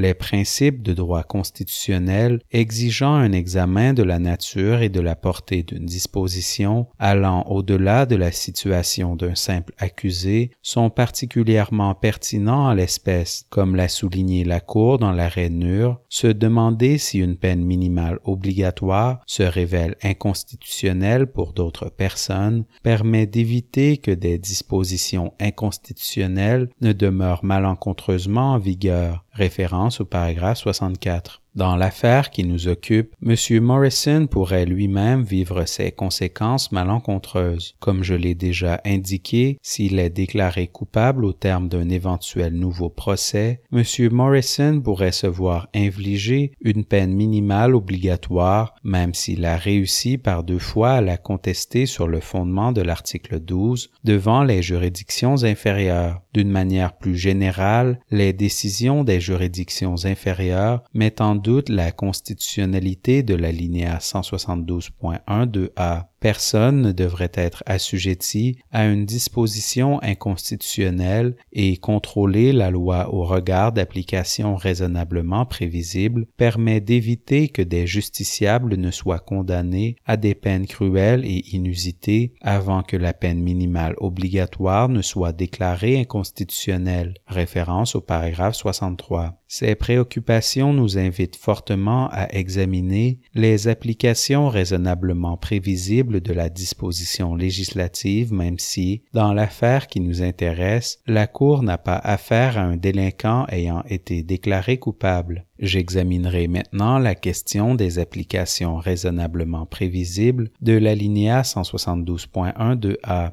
176. Le leurre est une infraction très grave qui requiert que l'accusé croie subjectivement qu'il communique avec une personne n'ayant pas atteint l'âge fixé par la loi afin de faciliter la perpétration à son égard de l'une des infractions énumérées aux alinéas 172.11a, b ou c. L'article 172.1 a été adopté par le législateur en vue de démasquer et d'arrêter les prédateurs adultes qui rôdent dans l'Internet pour appâter des enfants et des adolescents vulnérables, généralement à des fins sexuelles illicites. Référence à R contre Leving 2010 CSC 25, 2010 de RCS 3 au paragraphe 24. Il protège les enfants susceptibles de devenir victimes en permettant l'application de dispositions pénales avant qu'un préjudice ne soit réellement causé par la perpétration des infractions sous-jacentes. Référence à R contre Alicantro 2009 au NCA 133, 95 au R 3rd 173 au paragraphe 20. 177. Étant donné la gravité de l'infraction en cours, il ne fait aucun doute que, dans bien des cas, la peine appropriée sera une peine d'emprisonnement dont la durée s'inscrira dans le cadre prévu à l'alinéa 172.1 2a. Par exemple, la Cour d'appel de l'Ontario a jugé que, pour la plupart des infractions de leurre, les objectifs de dénonciation et de dissuasion qui sous-tendent la peine commandent une incarcération en établissement. Référence à R contre Jarvis 2006, 211 CCC 3rd 20 CA Ontario, paragraphe paragraphes 27 et 31, R contre Folino, 2005 au NCA 258, 77 OR 3rd 641 au paragraphe 25, Alicantro, paragraphe 49, mais voir R contre Woodward, 2011 au NCA 610, 107 OR 3rd 81 au paragraphe 58. Dans la plupart des poursuites intentées par voie de mise en accusation, la durée de peine appropriée variera entre 12 et 24 mois. Référence à Jarvis au paragraphe 31. 178. Cela ne veut toutefois pas dire qu'une telle peine sera appropriée dans d'autres cas raisonnablement prévisibles. Voir R contre Lacaze, 2015 CSC 64, 2015 3 RCS 1089 au paragraphe 57 à 61, ni que cette disposition établissant une peine minimale obligatoire est compatible avec l'article 12 de la Charte. Pour les motifs qui suivent, je conclurai qu'elle ne l'est pas. 179. L'infraction de l'heure peut être commise de plusieurs façons, dans des circonstances très variées et par des personnes qui peuvent avoir divers degrés de culpabilité morale. Ces caractéristiques suffisent à rendre la disposition en cause vulnérable sur le plan constitutionnel parce qu'il est presque inévitable qu'il existera des situations tombant sous le coup de telles dispositions législatives où la peine minimale obligatoire sera exagérément disproportionnée. Voir par exemple Lloyd au paragraphe 35, Nur au paragraphe 82, Smith à la page 1078. En termes simples,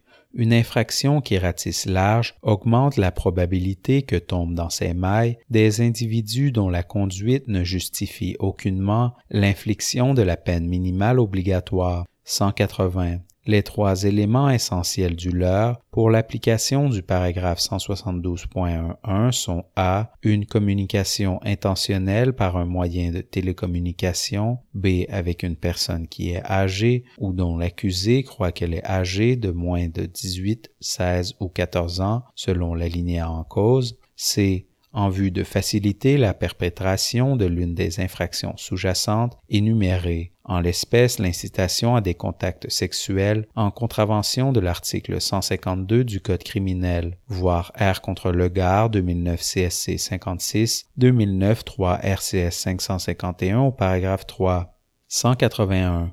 L'éventail des comportements qui constituent une infraction pour l'application de cet article est extrêmement vaste. Comme l'a déclaré la Cour dans Legard, pour être reconnu coupable de l'heure, le prévenu n'a pas besoin d'avoir commis l'infraction sous-jacente sur laquelle repose l'accusation de l'heure, ni même avoir eu l'intention de rencontrer la victime. En effet, il n'a qu'à communiquer avec la victime en vue de faciliter la perpétration de l'infraction sous-jacente, en aidant à provoquer la perpétration de l'infraction ou en la rendant plus facile ou plus probable. Référence aux paragraphes 25 et 28. Il n'est pas nécessaire que les communications en question soient sexuellement explicites ni objectivement susceptibles de faciliter la perpétration de l'infraction sous-jacente. Référence aux paragraphes 29 et 42. De plus, la nature et la gravité des infractions secondaires énumérées varient énormément, voire les motifs du juge Moldaver au paragraphe 147. 182.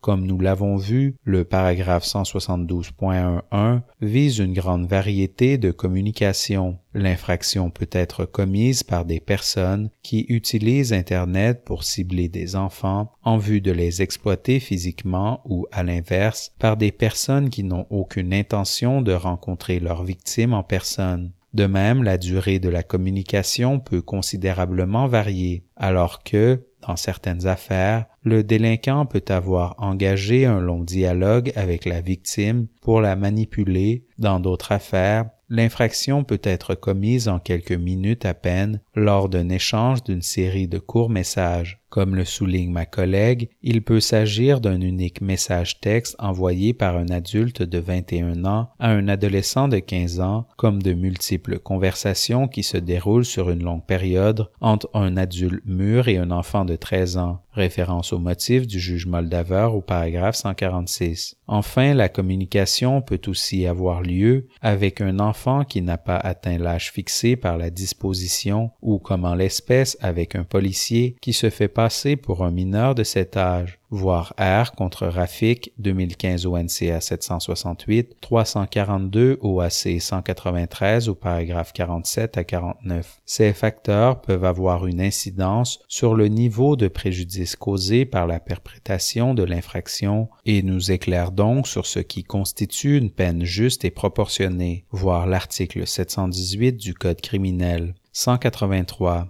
La situation personnelle du délinquant et sa relation avec la victime peuvent aussi grandement varier. Il ressort de la jurisprudence que les infractions de l'heure sont parfois commises par des personnes qui n'ont pas une grande différence d'âge avec leurs victimes, qui ont des troubles cognitifs ou des maladies mentales, ou encore qui ont elles-mêmes déjà été agressées. Voir par exemple R contre Hood 2018 NSCA 18 409 CRR 2nd 70, R contre SS 2014 ONCJ 184 307 CRR 2nd 147, R contre Krant 2017 ONCJ 192. Ces facteurs peuvent atténuer la culpabilité morale associée à l'infraction, voir article 718.1 du Code criminel. 184. Vu la diversité des situations tombant sous le coup de l'infraction, il n'est pas surprenant que la jurisprudence relative au paragraphe 172.1.1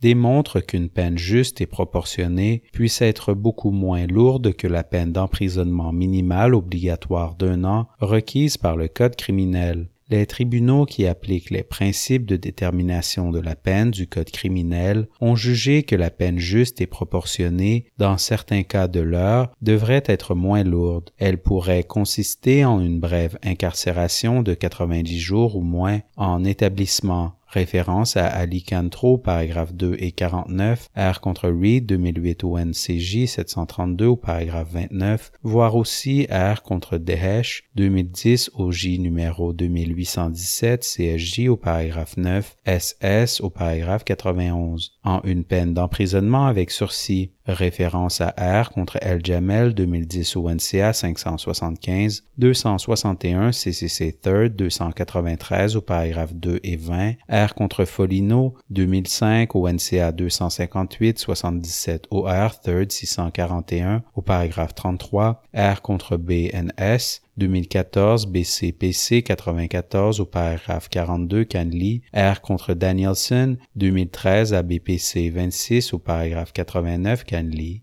voire en une absolution sous condition, référence à R contre Pelletier 2013 QCCQ 10486 au paragraphe 73 Canley. Bien que la couronne ait procédé par voie sommaire dans certaines de ces affaires, référence à Dehesh, SS, Danielson, ces décisions démontrent que l'infraction peut commander de telles peines. Comme la Cour d'appel de la Nouvelle-Écosse l'a récemment indiqué, dans certains cas raisonnablement prévisibles, il pourrait même être indiqué de surseoir au prononcé de la peine. Référence à Hood au paragraphe 154. 185. Le fait que le paragraphe 172.1.1 prévoit une infraction mixte est aussi une considération importante. Lors de la période visée par le présent pourvoi, la peine minimale obligatoire pour une personne reconnue coupable de l'heure sur déclaration de culpabilité par procédure sommaire consistait en un emprisonnement de 90 jours, alors que la peine d'emprisonnement minimale obligatoire pour la personne reconnue coupable d'un acte criminel était d'1 an, référence au paragraphe 172.1.2. L'existence de la peine minimale obligatoire de 90 jours pour les infractions punissables par procédure sommaire montre clairement que le législateur comprenait que, dans certaines situations, des peines beaucoup moins lourdes que la peine d'emprisonnement minimale obligatoire d'1 an seraient appropriées. 186.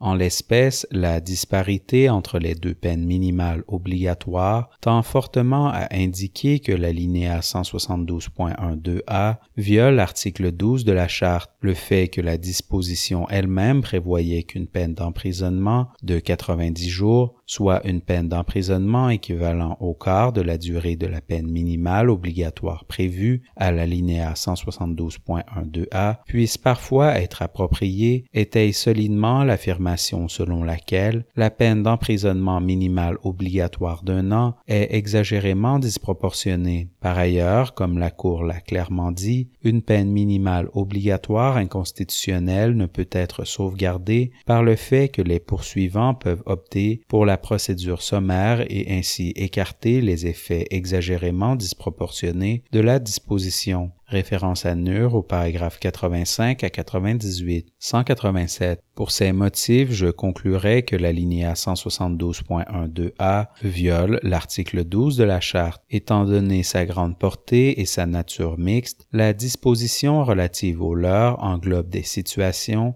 qui peuvent être radicalement différentes en ce qui concerne la culpabilité morale du délinquant et le préjudice susceptible d'être causé à la victime. Il ressort clairement de l'examen de la portée de l'infraction et de ses possibles applications effectuées à la lumière de la jurisprudence élaborée par les tribunaux de juridictions inférieures que des courtes périodes d'emprisonnement, voire des peines d'emprisonnement avec sursis, des absolutions sous condition ou des sursis au prononcé de la peine peuvent constituer, dans certaines situations, des peines justes et proportionnées. À l'époque, le législateur a par ailleurs lui-même considéré qu'une incarcération de 90 jours serait parfois appropriée pour l'infraction. Condamner une personne à 1 an de prison lorsque la peine juste et proportionnée serait un emprisonnement de 90 jours ou une peine moins lourde encore est intolérable et serait choquant pour les Canadiens. Une telle peine est cruelle et inusitée et viole l'article 12 de la Charte. Sous-titre C. La violation est-elle justifiée au regard de l'article 1er de la Charte?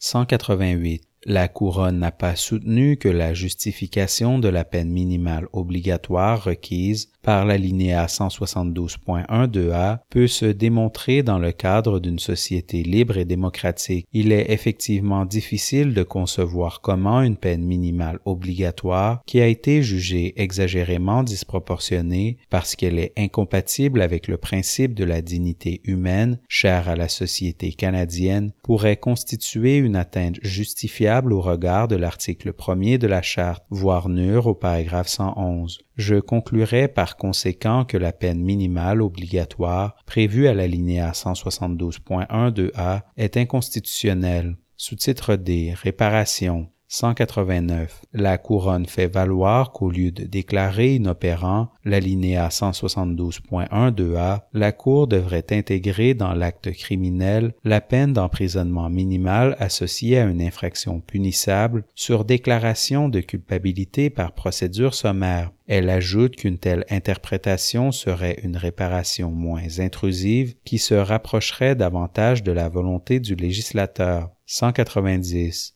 Je ne suis pas d'accord. Dans l'arrêt Ferguson, la Cour a réitéré que, lorsqu'une disposition prévoit une peine obligatoire cruelle et inusitée, en contravention de l'article 12 de la Charte, la réparation consiste habituellement en un jugement déclaratoire portant que cette disposition est inopérante, référence au paragraphe 36. 191. Dans le cas qui nous occupe, rien ne donne à penser que le législateur aurait adopté une disposition prévoyant la même peine d'emprisonnement minimal obligatoire pour les infractions punissables sur déclaration de culpabilité par procédure sommaire et pour les actes criminels s'il avait su que la peine d'emprisonnement minimal obligatoire d'1 an associée aux actes criminels prévue à l'alinéa 172.12a était inconstitutionnelle. Le législateur a en effet à sa disposition d'autres façons de remédier à ce type de vice constitutionnel. Il pourrait, par exemple, accorder un pouvoir discrétionnaire aux tribunaux pour qu'ils puissent prévoir des peines adaptées dans les cas où la peine minimale obligatoire ne serait pas constitutionnelle. Il n'appartient pas à la Cour de réécrire la disposition pour qu'elle soit conforme à la Charte. Conformément à l'arrêt Ferguson, je suis d'avis de conclure que, si la Cour accordait une telle réparation, elle empiéterait de façon injustifiée sur le rôle du législateur. Sous-titre E. Conclusion. 192. Pour les motifs qui précèdent, je ne modifierai pas la conclusion de la Cour d'appel, selon laquelle l'alinéa 172.12a est inopérant par application de l'article 52 de la loi constitutionnelle de 1982. 193. Comme la Cour l'a reconnu précédemment et comme le démontre la présente affaire, plus l'éventail de comportements auxquels s'applique une peine minimale obligatoire est grand, plus cette peine risque d'être jugée exagérément disproportionnée dans certaines situations et partant contraire à l'article 12 de la Charte, référence à Lloyd au paragraphe 35, Nur au paragraphe 82 à 83. 194. Il est cependant possible d'éviter de tels vices constitutionnels. Le préjudice associé aux peines minimales obligatoires découle de la rigidité des dispositions qui enlèvent aux juges la flexibilité nécessaire qui leur permettrait d'éviter d'infliger des peines exagérément disproportionnées. La construction d'une soupape, l'octroi d'un pouvoir discrétionnaire résiduel pour les dispositions prévoyant une peine minimale obligatoire remédierait au problème en permettant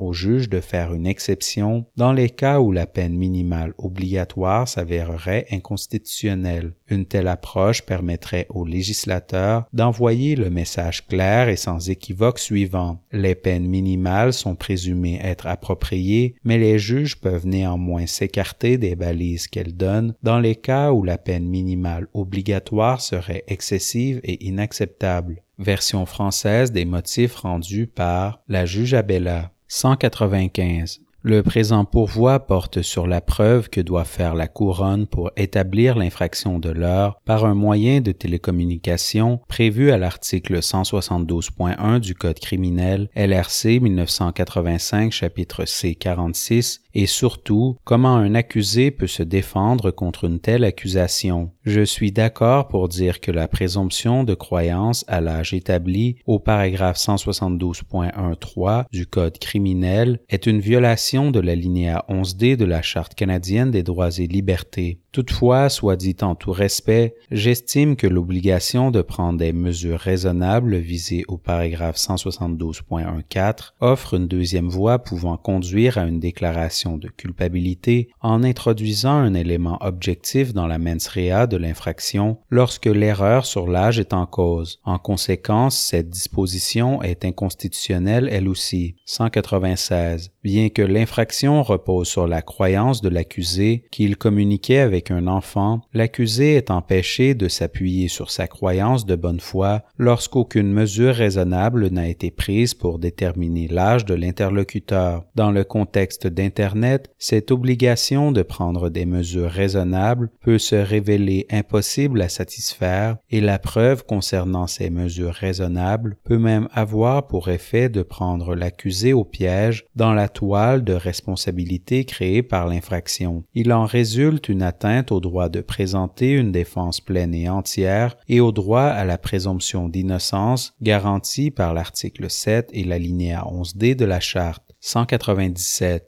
Le leurre par Internet désigne le processus délibéré et méthodique par lequel un prédateur espère gagner la confiance de ses proies en ligne avant de tenter de les amener par la ruse à se livrer à des activités sexuelles sur Internet ou pire encore en personne. Référence à R contre Le Gard 2009 CSC 56, 2009 3 RCS 551 paragraphe 2. Les prédateurs ont recours à l'anonymat dans l'Internet pour entrer en rapport et interagir avec des enfants par des façons qui ne seraient pas possibles dans le monde réel. Généralement, l'adulte prédateur emploie une messagerie privée pour établir un degré de familiarité avec l'enfant avant de graduellement sexualiser la relation par l'utilisation de pornographie, de conversations sexuelles en ligne, de conversations téléphoniques et dans certains cas par l'organisation d'un rendez-vous en personne.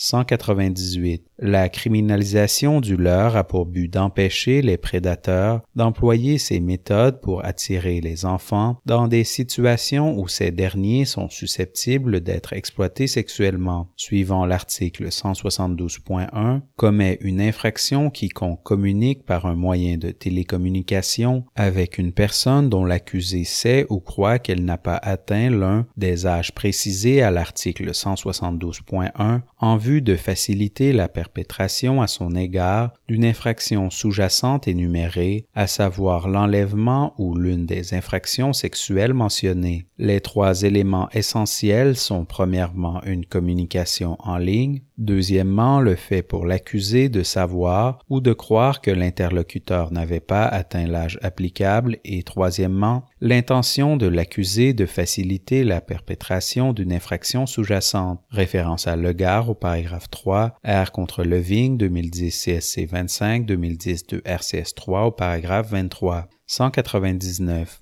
Dans l'arrêt Legare, le juge Fish a souligné que tenter de classer ces éléments comme s'inscrivant soit dans l'actus reus, soit dans la mens rea, pouvait se révéler peu utile pour rendre le verdict qui convient, référence au paragraphe 39. Pour apprécier la culpabilité, il suffit que les trois éléments énoncés ci-dessus expriment fidèlement l'acte interdit qui constitue l'infraction de l'heure, référence au paragraphe 40 à 41. Toutefois, dans le présent pourvoi, pour bien comprendre si les paramètres de l'infraction sont conformes aux droits garantis par la Charte, il faut pousser l'analyse plus loin.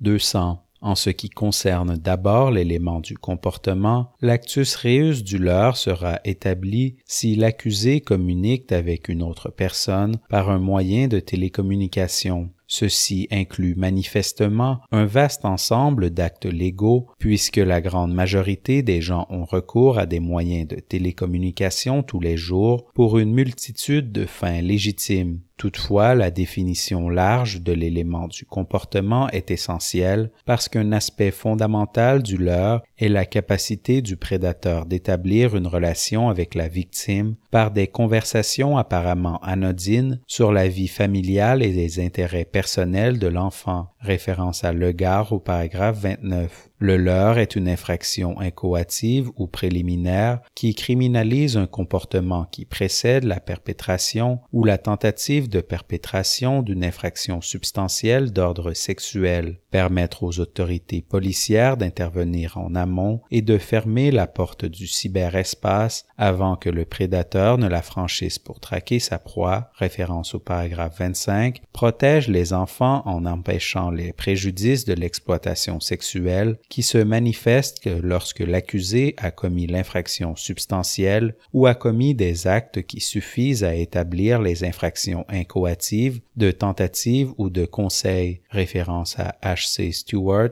Legare, Mens Rea Matters, 2010, 70 CR 6, 12 à la page 13. 201. Les communications en ligne deviennent un leurre criminel lorsqu'elles s'accompagnent des éléments moraux exigés, la croyance de l'accusé qu'il communique avec un enfant et l'intention de l'accusé de faciliter la perpétration d'une infraction mentionnée contre cet enfant. Plus une infraction est éloignée de l'infliction des préjudices réels que l'on veut prévenir, plus l'élément subjectif devient important pour que la criminalisation soit justifiée. Référence à Legare au paragraphe 32 à 33, citant A. Ashworth, Principles of Criminal Law, 6e édition 2009 à la page 456, Stewart 2010 à la page 15. En conséquence, pour constituer un leurre, il est essentiel que les communications en ligne soient faites en vue de faciliter la perpétration d'une infraction subséquente et que l'accusé croit que l'interlocuteur est un enfant. Ces éléments constituent la mens rea de l'infraction. Référence à Stewart 2010 aux pages 16 à 17. En tant que crime préparatoire, le leurre est constitué d'actes par ailleurs légaux. Les communications en ligne qui sont subjectivement censées mener à la perpétration d'un crime complet. Référence à Legare au paragraphe 25 et 32. 202. Un élément clé de cette intention subjective est la croyance de l'accusé qui est expressément identifiée comme l'élément de faute suffisant. De ce fait, la couronne peut établir sa preuve en fonction de la compréhension subjective de l'accusé que la victime n'avait pas atteint l'âge applicable, que la croyance soit conforme à la réalité ou non. Référence à Stewart 2010 à la page 16, États-Unis d'Amérique contre Dinard, 1997 de RCS 462, au paragraphe 68 à 71. En précisant que l'élément de faute est la croyance, on permet les opérations d'infiltration dans lesquelles les policiers se font passer pour des enfants en vue de démasquer et d'arrêter les prédateurs adultes qui rôdent dans l'Internet. référence à Leving au paragraphe 24 à 25. Ces opérations d'infiltration jouent un rôle essentiel dans l'application des lois relatives aux leurres, car comme l'a exprimé de façon convaincante le juge Doherty, traduction, on ne peut s'attendre à ce que les enfants assurent le maintien de l'ordre dans Internet, référence à R contre Alicantro 2009 au NCA 133-95 OR 3rd 173 CA au paragraphe 38.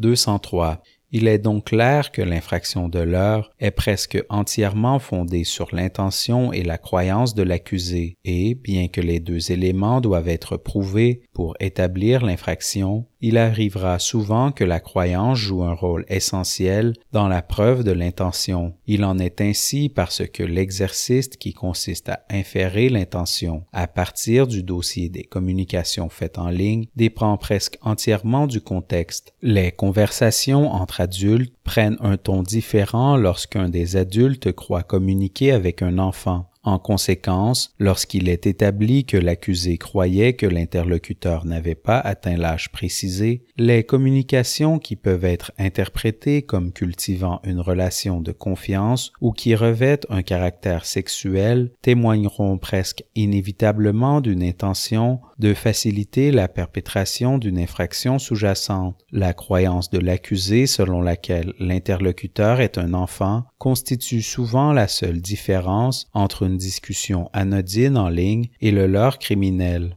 C'est pour cette raison que la croyance est la seule question en litige dans la vaste majorité d'affaires de leurre. 204. Bien que la croyance soit au cœur de l'infraction de leurre, deux autres dispositions, toutes deux en cause dans le présent pourvoi, ont une incidence sur la manière dont cet élément peut être prouvé par la couronne et faire l'objet d'une défense par l'accusé. La première est la présomption relative à l'âge, établie au paragraphe 172.13, qui édicte ce qui suit. Citation. Présomption. 3. La preuve que la personne visée aux alinéas 1A, B ou C a été présentée à l'accusé comme ayant moins de 18, 16 ou 14 ans selon le cas, constitue, sauf preuve contraire, la preuve que l'accusé la croyait telle. Fin de la citation.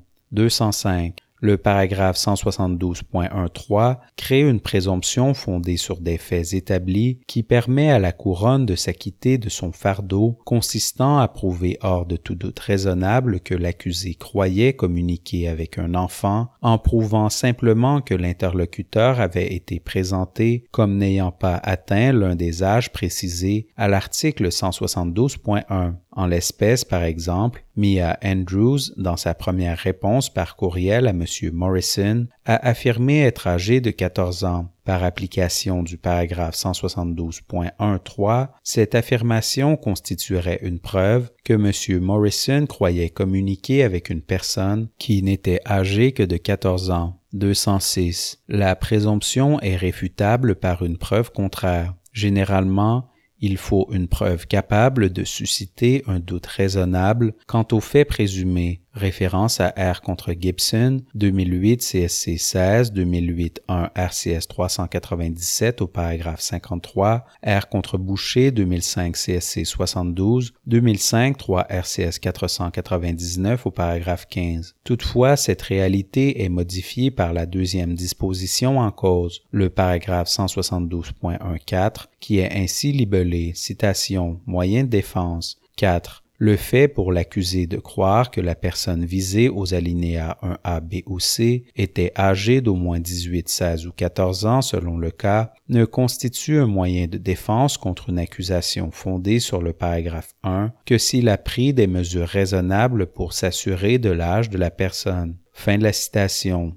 207. Dans l'arrêt Leving, le juge Fish a interprété l'effet combiné des paragraphes 172.13 et 4. Lorsque l'accusé communique avec une personne qui se présente comme n'ayant pas atteint l'un des âges précisés, l'accusé est présumé, en application du paragraphe 172.13, avoir cru communiquer avec une personne n'ayant pas atteint cet âge. Cette présomption est réfutable par une preuve contraire qui, suivant le libellé du paragraphe 172.14, doit notamment établir que l'accusé a pris des mesures raisonnables pour s'assurer de l'âge de l'autre personne, référence à Leving au paragraphe 32. Lorsque la présomption de croyance est réfutée par une preuve contraire et que l'accusé a pris des mesures raisonnables, le juge des faits doit se demander si, sur le fondement de l'ensemble de la preuve, l'accusé croyait que la personne n'avait pas atteint l'âge mentionné et prononcé l'acquittement s'il subsiste dans son esprit un doute raisonnable quant à la croyance coupable de l'accusé, référence au paragraphe 32.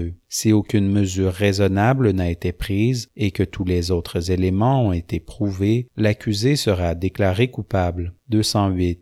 Je conviens, pour les motifs exposés par les juges majoritaires, que la présomption relative à l'âge viole l'alinéa 11d de la Charte et qu'elle ne peut être sauvegardée en application de l'article 1er. En toute déférence, je ne partage pas l'avis selon lequel l'invalidation de la présomption établie au paragraphe 172.1.3 a pour effet d'éliminer une deuxième voie pouvant conduire à une déclaration de culpabilité par application du paragraphe 172.1.4, voie suivant laquelle un accusé peut être déclaré coupable si la couronne prouve hors de tout doute raisonnable que l'accusé a omis de prendre des mesures raisonnables pour s'assurer de l'âge de l'interlocuteur. Un tel verdict de culpabilité est possible en raison de l'interaction entre le libellé de la disposition et la manière dont la Cour a interprété l'erreur de fait. Je serais donc d'avis de conclure que le paragraphe 172.1.4 est lui aussi inconstitutionnel. 209. À première vue, l'obligation de prendre des mesures raisonnables visée au paragraphe 172.1.4 limite la capacité de l'accusé d'invoquer le moyen de défense d'erreur de fait. Toutefois, comme la Cour l'a reconnu dans l'arrêt Papa John contre la Reine, 1980 de RCS 120, rendu avant l'entrée en vigueur de la Charte, l'erreur de fait n'est pas une défense à proprement parler, mais plutôt l'absence de mens rea, ou plus exactement un doute raisonnable quant à la mens rea. Pour soulever un doute raisonnable quant à la mens rea, les paramètres de l'erreur doivent correspondre à l'élément de faute de l'infraction. Cela signifie que la mens rea subjective peut être renversée par une erreur honnête, alors que la mens rea objective ne peut être renversée que par une erreur honnête et raisonnable. Référence à D. Stewart, Canadian Criminal Law, A Treatise, 7e édition 2014 aux pages 311 et 317, Kay Roach, Criminal Law, 7e édition 2018 aux pages 18 à 19 et 202 à 204, Papa John à la page 152. En raison de la relation symbiotique entre la mens rea et l'erreur de fait, la mens rea est nécessairement influencée lorsque la loi limite la possibilité d'invoquer la défense d'erreur de fait par un aspect objectif, à savoir en l'espèce l'obligation de prendre des mesures raisonnables pour s'assurer de l'âge. 210.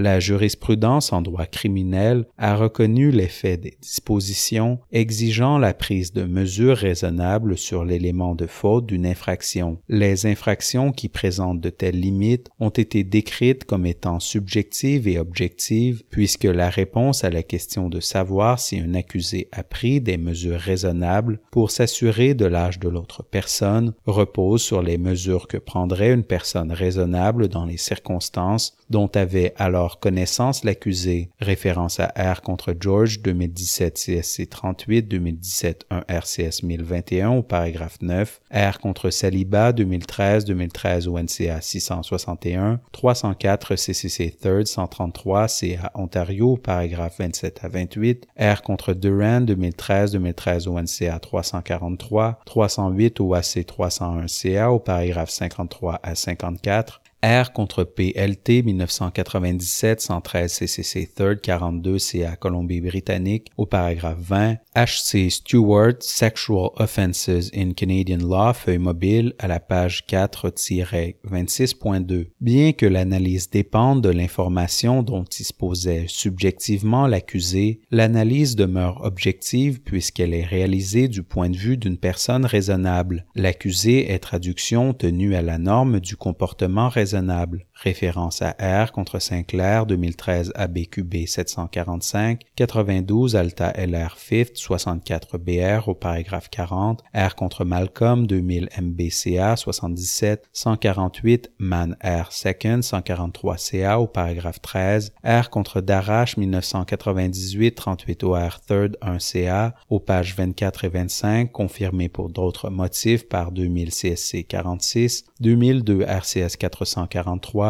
R contre Cornejo, 2003, 68 OR 3rd 117 CA au paragraphe 19 et 30 à 34, Durand au paragraphe 51 à 55, R. Cairns Way, Bill C-49 and the Politics of Constitutionalized Fault, 1993-42 UNBLJ 325, aux pages 329 à 330. 211.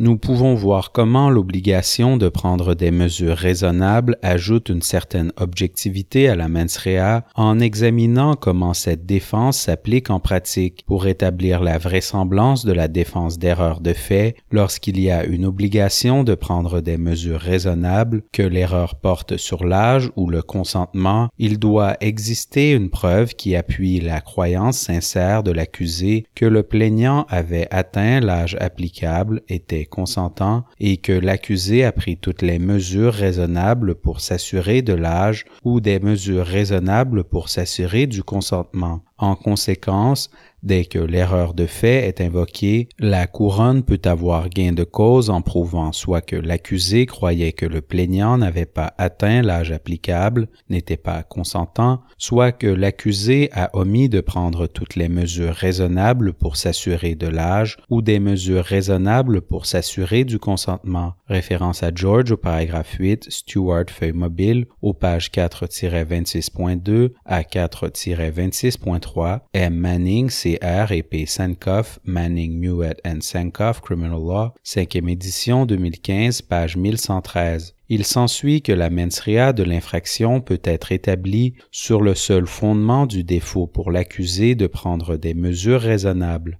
212. Reconnaître que le paragraphe 172.14 a une incidence sur la mens rea de l'infraction s'accorde avec l'interprétation des limites analogues prévues ailleurs dans le Code criminel qui incorpore elle aussi une certaine objectivité dans l'élément de faute de l'infraction pour ce qui est de l'erreur sur l'âge, voir les paragraphes 150.14 et 5 du Code criminel, George paragraphe 8, Roach aux pages 233 à 234, Stewart, feuille mobile, page 4-26.2 à 4-26.3. Pour ce qui est de la croyance erronée au consentement, voir l'alinéa 273.2b du Code criminel, Malcolm au paragraphe 13, Darache aux pages 24 à 25, Cornejo, paragraphe 19 et 30 à 34. 213. La Cour a récemment reconnu qu'une obligation en matière de prise de mesures raisonnables ajoute une certaine objectivité à l'élément de faute de l'infraction dans la décision qu'elle a rendue à l'unanimité dans l'affaire George qui portait sur la manière dont les limites apportées à l'erreur sur l'âge par le paragraphe 150.14 du Code criminel ont une incidence sur les voies disponibles pouvant conduire à une déclaration de culpabilité dans le contexte des infractions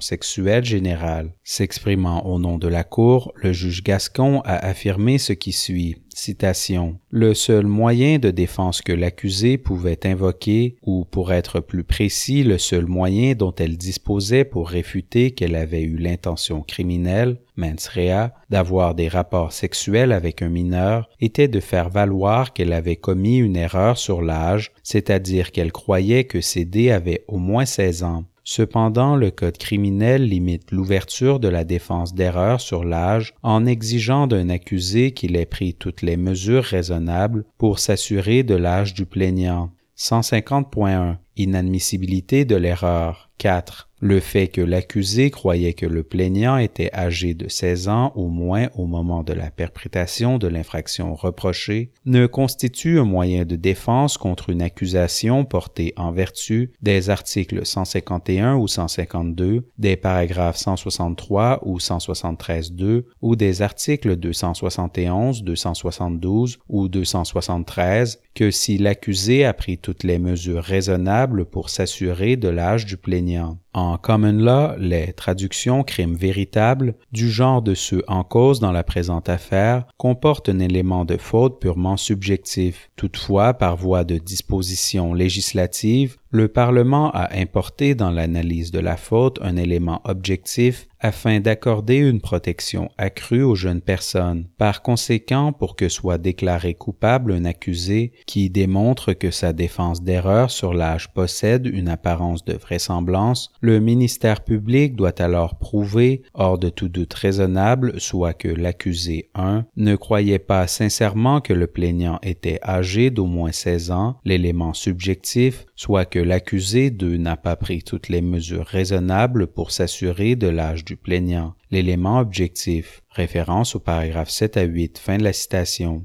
214. Ces mots sont clairs et sans équivoque, et ils confirment que les obligations en matière de prise de mesures raisonnables introduisent une certaine objectivité dans la mens rea des infractions criminelles. L'analyse dans l'arrêt George au sujet des obligations en mesure de prise de mesures raisonnables s'applique avec autant de vigueur au paragraphe 172.14.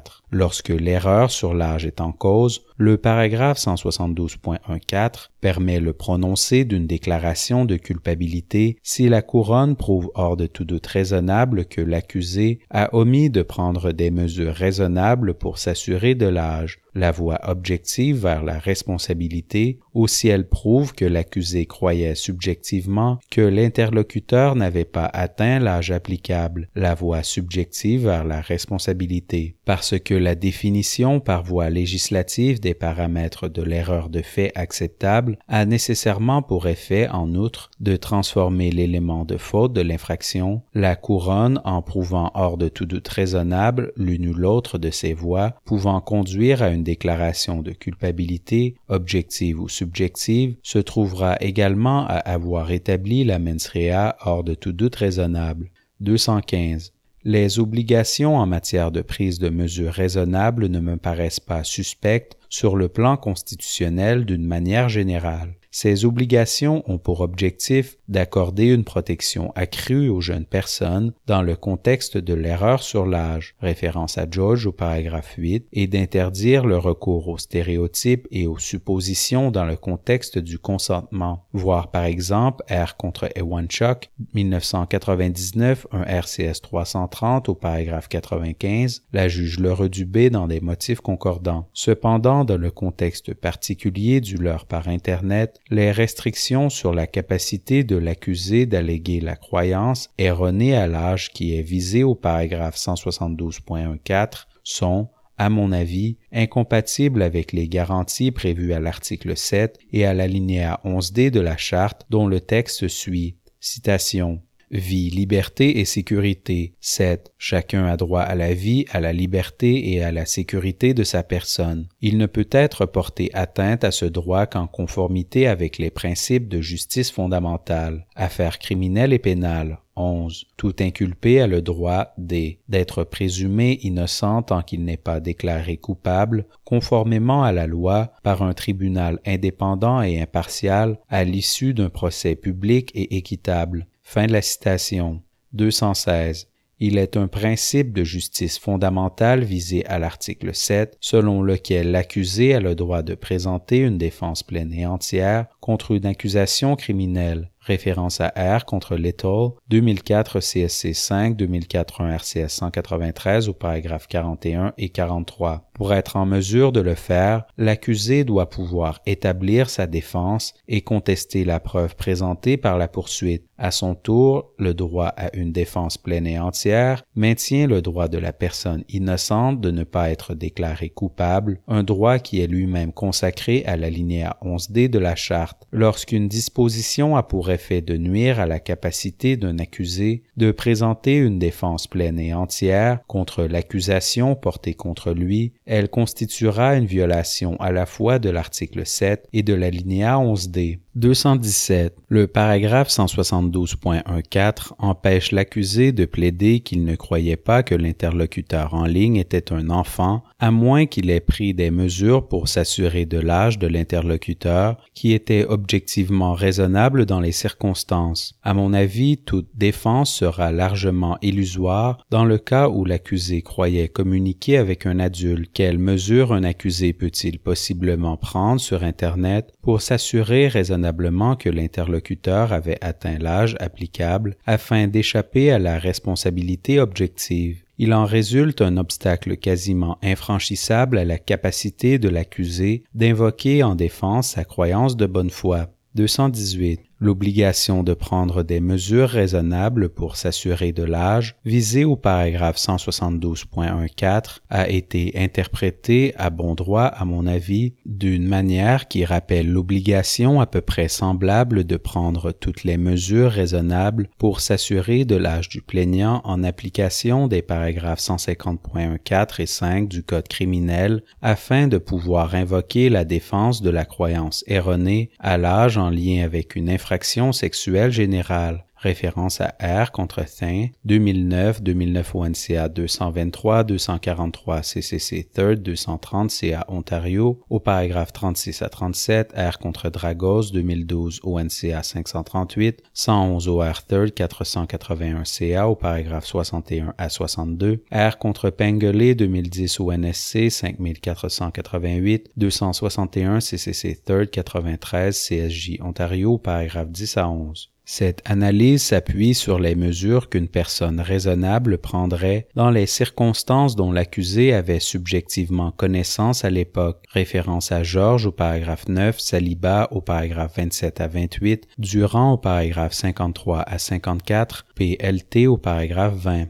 Cette analyse a été qualifiée d'éminemment contextuelle et tributaire des faits. Référence à Georges au paragraphe 9, Stewart, feuille mobile, à la page 4-26.3. 219. Sous le régime des paragraphes 150.14 et 5, le juge des faits doit se demander si, eu égard aux indices disponibles concernant l'âge et dont l'accusé avait connaissance, une personne raisonnable accepterait l'âge du plaignant sans s'informer davantage. Référence à PLT au paragraphe 20 et 27, Durand au paragraphe 52. Les indices concernant l'âge comprennent les renseignements que l'accusé est susceptible d'avoir observés passivement, notamment l'apparence physique, le comportement et la conduite du plaignant, et d'autres représentations externes. Référence à R contre Osborne 1992 102 NFLD et PEIR 194 CA au paragraphe 22. S'il existe un facteur concluant qui rend inutile une enquête plus poussée par l'accusé, l'obligation de prendre des mesures raisonnables aura été remplie.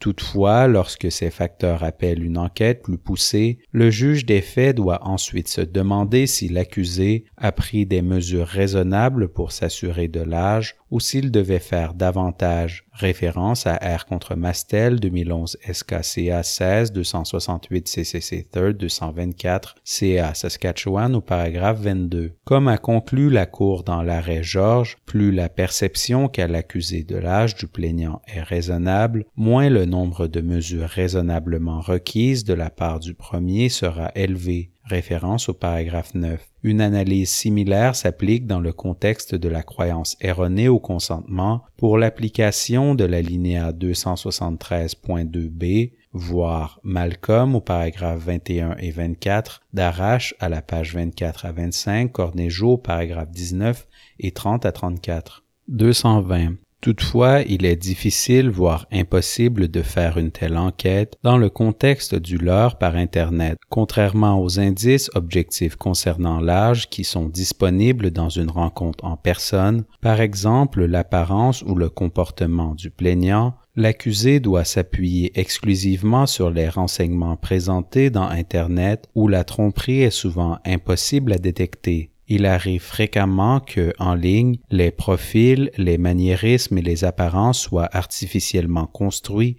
ou exagérés. Comment peut-on s'attendre à ce qu'une personne raisonnable s'assure de l'âge de son interlocuteur lorsqu'elle ne peut même pas confirmer l'identité de ce dernier? 221. et même s'il était raisonnable qu'un accusé accepte que les renseignements présentés en ligne sont ceux de l'interlocuteur, quelles mesures peuvent être raisonnablement prises pour s'assurer de l'âge? Des documents d'identification ou des données de carte de crédit peuvent être envoyés par voie électronique, mais un individu ne dispose d'aucun moyen de vérifier ces renseignements. Ce problème est amplifié lorsque les interlocuteurs sont de jeunes personnes qui, au départ, n'ont pas accès à des documents aussi fiables. Comment fait-on la différence en ligne entre une personne âgée de 14 ans et une personne qui en a 45, et a fortiori entre des personnes âgées de 15, 16 ou 17 ans? Le caractère anonyme et invérifiable des identités en ligne est, comme le reconnaît la Couronne, la raison précise pour laquelle l'infraction est fondée sur ce que l'accusé croyait au moment de la communication et non sur la question de savoir si cette croyance était bien fondée. 222. Qui plus est, les communications supplémentaires faites dans le but de s'assurer de l'âge feront nécessairement courir à l'accusé un risque accru d'être inculpé de l'infraction même qu'il tentait d'éviter. Des conversations sur la famille, l'école et les activités ayant pour but de vérifier si l'interlocuteur est suffisamment âgé figurent parmi les techniques qu'emploient les prédateurs pour identifier des jeunes personnes et exercer sur elles une manipulation psychologique en ligne. Voir Legare au paragraphe 29, R contre Adams, 2016, ABQB 648, 45 Alta, LR 6, 171 BR au paragraphe 90. De même, le fait pour l'accusé de demander une photo ou une vidéo, dans bien des cas, est associé au leur, référence à Legare au paragraphe 10 à 11, jugement de première instance au paragraphe 35, Pengele au paragraphe 54, R contre Bayat, 2011 ONCA 778, 108 OR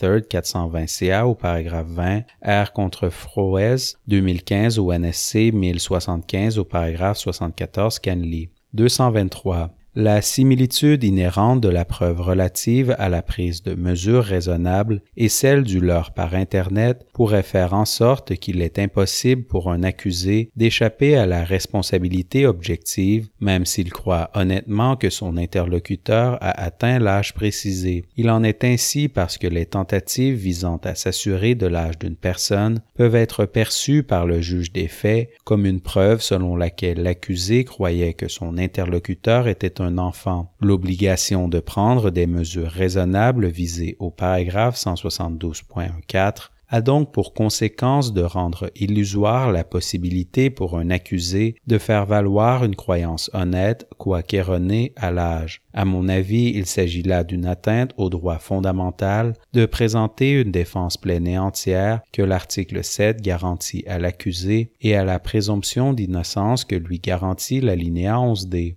224. Comme l'a expliqué clairement le juge Fish dans l'arrêt Legare, ce qui importe, c'est de déterminer si la preuve dans son ensemble établit hors de tout doute raisonnable que l'accusé a communiqué au moyen d'un ordinateur avec une victime qui n'a pas atteint l'âge fixé en vue de faciliter la perpétration à son égard d'une infraction d'ordre sexuel énumérée, référence au paragraphe 42. La couronne doit prouver chaque élément de l'infraction hors de tout doute raisonnable, y compris la croyance, et l'accusé doit avoir la possibilité pleine et entière de se défendre contre l'accusation, que ce soit en plaidant que la couronne ne s'est pas acquittée de son fardeau ou en présentant une preuve positive appuyant son innocence. Toute autre situation violera la charte. 225. Je ne crois pas non plus que le paragraphe 172.14 puisse être sauvegardé en application de l'article 1er de la Charte, essentiellement pour les motifs exposés par les juges majoritaires en lien avec le paragraphe 172.13. Je reconnais que le fait d'empêcher l'accusé de présenter des arguments relatifs à l'erreur sur l'âge en l'absence de fondement objectif, a un lien rationnel avec l'objectif urgent et réel, comme le définit l'arrêt Leving, de faire obstacle aux allégations disculpatoires d'ignorance ou d'erreur dénuées de tout fondement probatoire objectif, référence au paragraphe 31. Cependant, à mon avis, les effets préjudiciables de la disposition l'emportent sur ses effets bénéfiques. L'obligation de prendre des mesures raisonnables visées au paragraphe 172.14 porte sérieusement atteinte au droit de présenter une défense pleine et entière et à la présomption d'innocence, des droits fondamentaux dans notre système de justice criminelle, et elle érode ces droits d'une manière qui risque de faire déclarer coupables des personnes innocentes. La gravité des préjudices